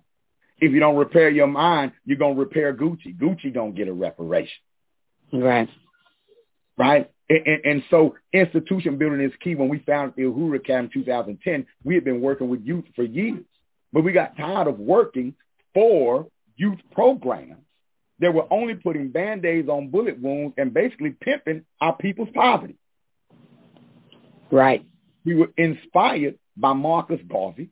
We were inspired by Booker T. Washington. We were inspired by W.B. Du Bois and others. We were just Monet Harrison, who's from Fort Worth, that built the Walimu School in Harlem in the 1930s. We were inspired by Nation House and other African schools during the Black Power era, and some of these schools are still open today. And we said, you know what? We're going to build a school in our community. And we're going to start with what we have, and we're going to build on what we know. Just like during the early 1900s, when Black townships all over America, especially in the South, were having to use their own funds to build their own schools, because even though they were paying taxes, their cities refused to use their tax dollars to help them build their schools. They were using Black tax dollars to build white schools in the white community. And Black people, not undeterred, would come together with the few dollars they had, and they would build their own schools in their own communities. It's called being double taxed. Right. And it was when they started doing that local governments began to give them their own tax dollars to help build their schools. But the whole public school movement for Black people in America was a Black Power movement, and it was a movement that was initiated by Black people who refused to allow another generation to go uneducated in this country. Institution building is key. And a lot of y'all got grandmamas and uncles and aunties that talk about how when they went to those segregated schools, they ain't talking all bad about them. They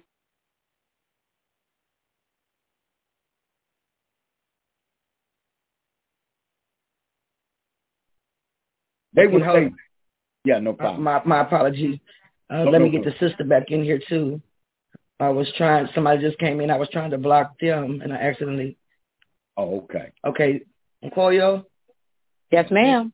All right, Black Power. Y'all back on. Black Power. All right. Cool. Right. So yes, y'all, during the 1920s, 1930s, there was a fight in the Black community, especially in rural areas, right, to provide education to Black students. And we don't hear the stories of the hundreds and hundreds of schools, right, that were built by rural and so-called poor Black men who were marching to the woods and chop down the trees themselves.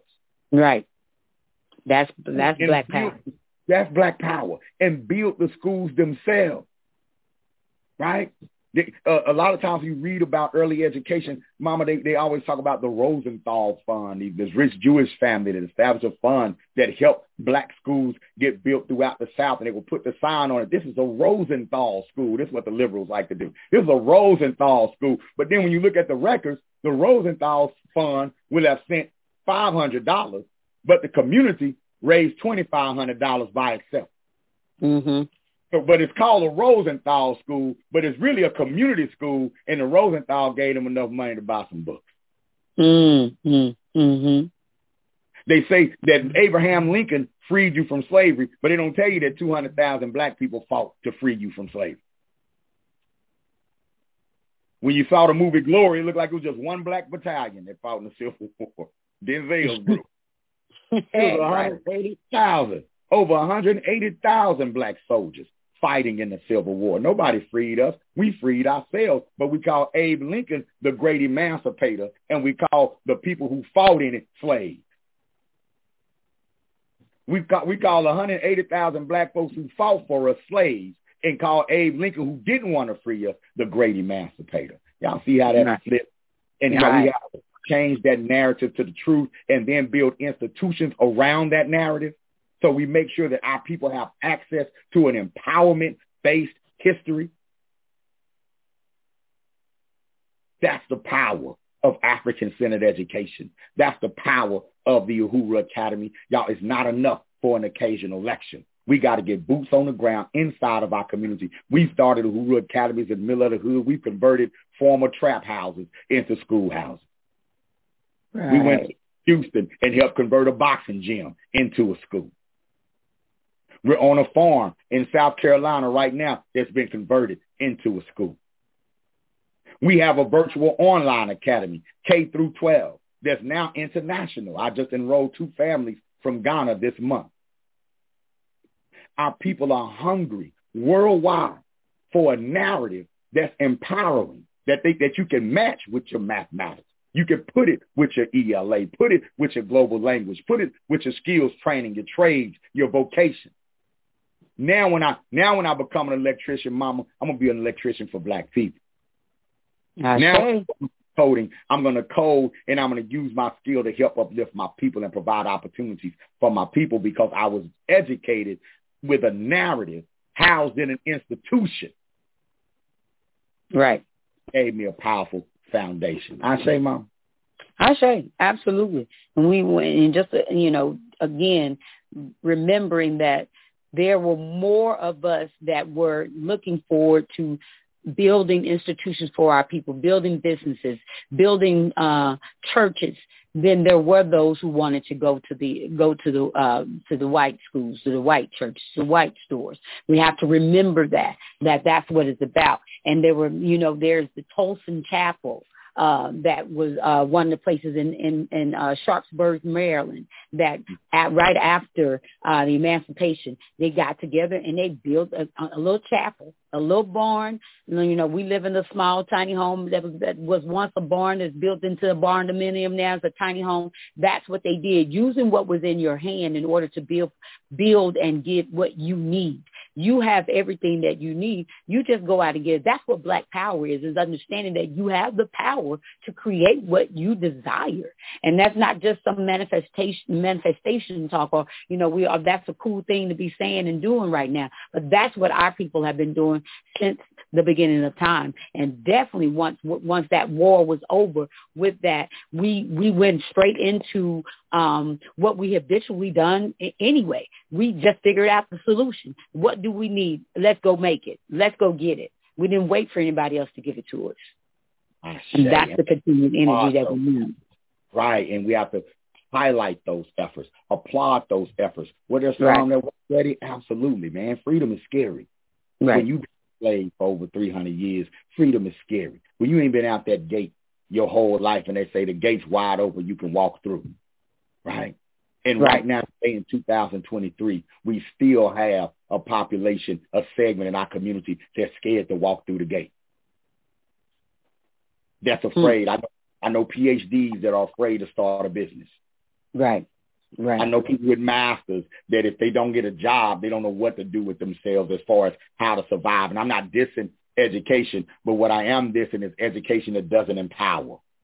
Absolutely, because they were educated to go work for someone else. That was the upcoming. That was the come up. Right. You know what I'm saying? That's actually miseducation. Education, absolutely. Because you got an education, but you miss. It's like when you shoot a shot, you can either make it or you're going to what?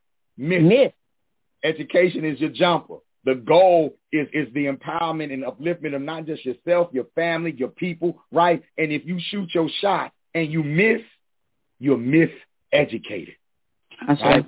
And so we're dealing with mass miseducation in our community, largely as a result of pseudo-integration. I say. Right? And so we have to get Black to building and preserving our own institutions. Let's keep moving, y'all. All right? Reparations. Repair. It's a reason why I chose this image. Because when we think reparations, a lot of times we think about the check, the money, and make no mistake, they do owe. It is owed, and I ain't turning down nothing but my collar. Okay? Right? But America owes, Europe owes, right? But we also owe ourselves.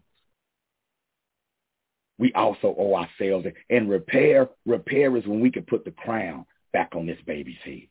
Repair is when we begin raising a generation of children that's going to protect what we fight for, protect what we build. No more one generation revolutions.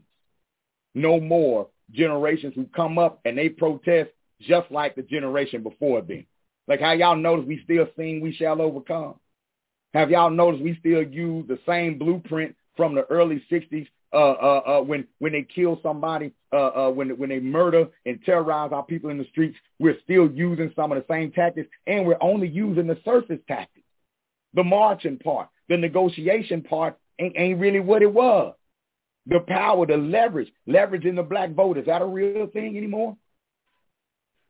Leveraging the Black dollar, is that a real thing anymore? Or have we illusion of inclusion ourselves out of our own leverage? So a part of repair, a part of our reparations, right, will be to repair our self-image,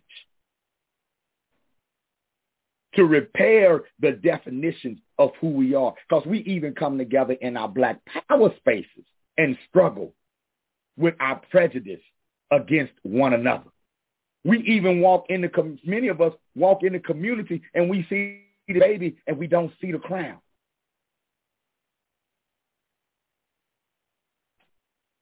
We don't see the divinity in the child when we look at the child. We listen to them. We listen to the enemy when they say he's hyperactive and he doesn't want to learn.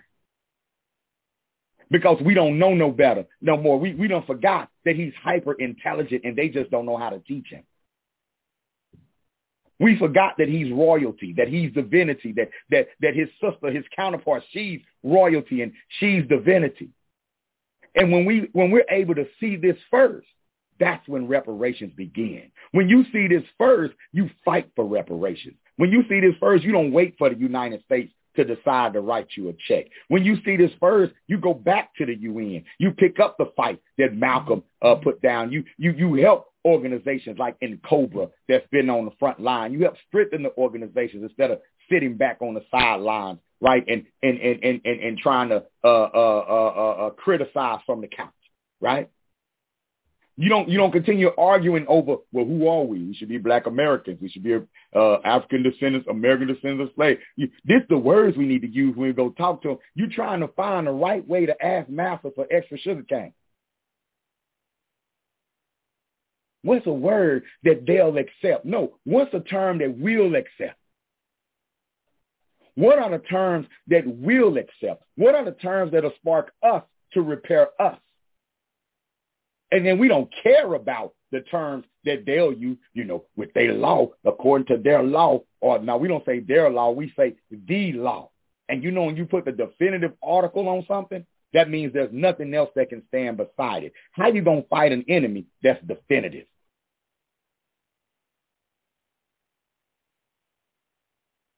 You can write law, you can determine a law, and you can stand on that law. But you have to see something first. You have to see that crown on that baby's head. You have to know who you're standing up for and who you're fighting for. We applaud all reparations movements that are sincere about repairing our people. reparation movements that focus on building institutions, reparation movements that focus on getting them the funds, the money that's our money to us, right? And not just in the form of that failing United States dollar. We talking land. We're talking minerals. We're talking the right and ability to build a nation of our own. We're talking the right way for those who want to remain a part of this country, a way to really be independent and a nation within a nation in this country. I see Little Italy. I see Chinatown.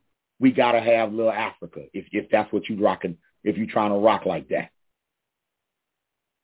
But the illusion of inclusion has to be destroyed. And we must repair the minds of our people, and it begins with our children. Dr. John Henry Clark says, to control the people, you must first control what they think about themselves and how they regard their history and culture. And when your conqueror makes you ashamed of your culture and your history, he needs no prison walls and no chains to hold you. Of course, the Democrats can start waving a reparation carrot in front of you. They're very confident that we've been miseducated to the point to where whatever we offer you, when they say it's good, it's good. When they say it's bad, it's bad. They're controlling your thinking, so they're not worried about our what? Actions. And a lot of times they bring up Black Power talking points, not because they want to do anything for our people, but only because they want to take over the what? The narrative. When you said when our baby said Black Lives Matter, Obama and them swooped in and say we have to control the what? The narrative. When Black people were emancipated from slavery, the number one priority was making sure that this society, the dominant society, controlled what was on Black people's minds. Because even way back to Thomas Jefferson, when you study his notes on the state of Virginia, he said Black people and white people will never be able to live together in this country. And one of the main reasons he focused on was there's no way we can do this to them, and they ain't going to want some get back one day. I'm paraphrasing. Abraham Lincoln's first proposal to black people after emancipation was to help us establish a nation of our own in South America. Because he too believed that as long as Black people and white people live together in this country, especially based on the history, one has the rule over the other. And of course, he was in favor of his people being that group that rules. So if you're going to be here, your mind is priority. Your miseducation is priority. Don't ever think they're not worried about what you think. Billions of dollars is poured into how we think, how we move.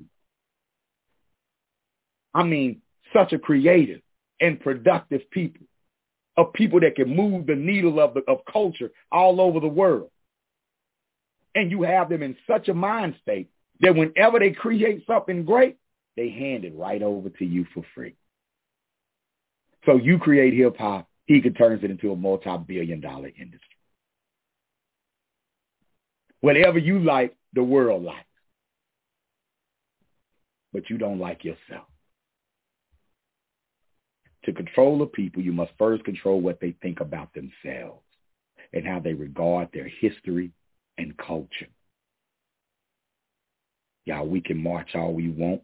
And we need to march. We need to arm up, get on, all of that.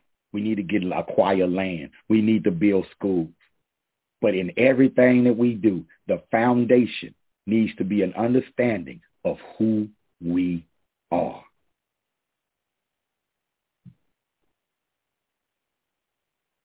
All right, Mama, you weren't able to unmute, but I see you say, according to the acts that were done to us physically, mentally, and spiritually, it should be an equal response.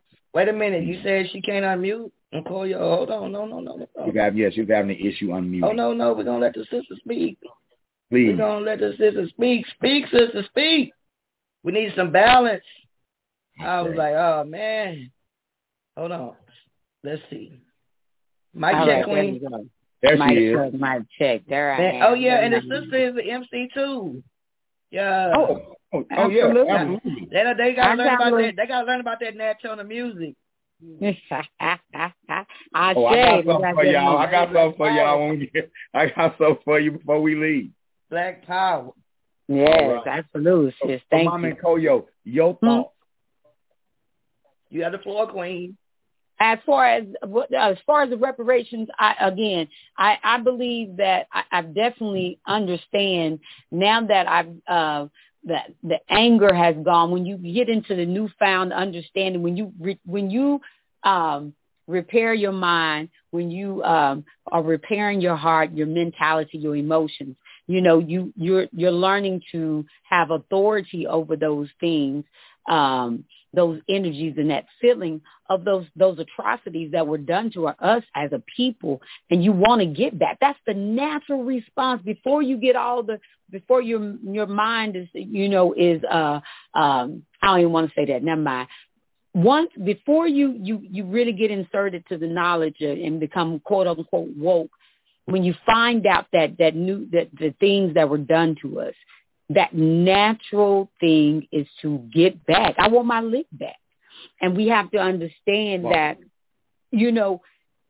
before we can get that lick back, we have to have that fortification of our people, our backup, Asada, Afeni, Angela Davis, the sister Cleaver, they had, and the brothers as well. They had that community behind them. They had that support, so they could get out there, and we can get our people were able to get Fred Hampton Sr. can get out there and make those bold statements and try to get that get back. The Black Panther Party can walk with those guns and try to get that get back that way, but they couldn't really get the get back. They could only carry the guns, but to use them really out there, we had to have our own, and that's what they were working to do, was to get their own, fortify our neighborhoods so that we could have that tunnel that was used in the 70s to get a lot of our freedom fighters up out of here when they were trying to slaughter and kill and imprison our people. We need that. The land that we sitting on, the people who got 800 acres, 20 acres, 5 acres, 2 acres, you got it and it's yours. Let's work on making sure that we allow ourselves, we fortified with food, with the weaponry, with everything that you need, and then you let others know about it. Let's not keep it. We got to get off this individual mentality that it's, this is mine. I'm taking care of mine and my own. And that's not what that's about. We can't get together and get our reparations if we don't repair the unity and support of our people, of our community. And that's what I always, because I can tend to be a hothead, Baba tell you, he got to calm me down, because I'm ready to go to act on that natural instinct to get the get back. But we have to be mindful of how we're going to do that. I'm still going to be able to get my get back, but how am I going to get it? I need to be fortified. I need to be able to know if I get my get back, what's going to happen to me afterwards? Am I just getting back and then we losing lives and we've lost, all that? So families broken up. So we need to be able to fortify ourselves. What revolution look like, right? That's right. So that was all the things I was holding in. Baba was talking. He was bringing up good points. So when I get in the chat, that means, he on fire. I need to be able to respond. But yes, that's what Black Power is all about. Institution building our minds up, fortifying our spirituality within us, and knowing that we are the Black Power. We are the power that we're seeking. We're all that we're seeking. We just need to put an action behind that. We need to put an action behind that. I say. Beautiful, beautiful. Black Power to you, Brother James, in the chat as well. Absolutely. NDFW. Last week, we still have several students in DFW as well. We still organize. Shout out to Lone Star RBG. We're still organizing in DFW as well.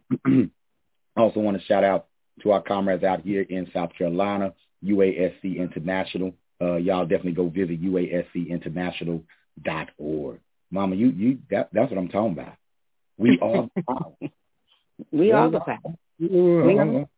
I'm gonna stay with you. All right. Your best bet, brother. Your best bet. You ain't never. All right. So check this out, y'all. Before we get out of here, I definitely want to share a couple of things that we have going on right now. We've partnered, and I want to also shout out to Dr. Oya Mayat of Morgan State University and the Truth to Power Talk with Dr. Mayat podcast. She has a STEM program called Conscious Ingenuity at consciousingenuity.com. We've partnered with her to organize a powerful STEM camp, science, technology, engineering, and math camp, summer 23 of 2023. It's both virtual and live. We're doing 30 students. They're going to be learning African history, coding, and it's going to be the African history in STEM from ancient times to now. Coding, academics. We're going to cover artificial intelligence and cybersecurity, working with real Black engineers. Right? Okay. They're going to receive their own Chromebooks and microbit computers, and they'll be able to build their own microbit computers as a part of the program and keep the Chromebooks when the program is over. Slots are filling fast. Go to uhuraacademy.com to get more information about that. Also, if you know anyone ages 16 and up who stopped out of high school that needs their high school diploma, our Operation Reconnect program is enrolling right now as well. Go to Uhuru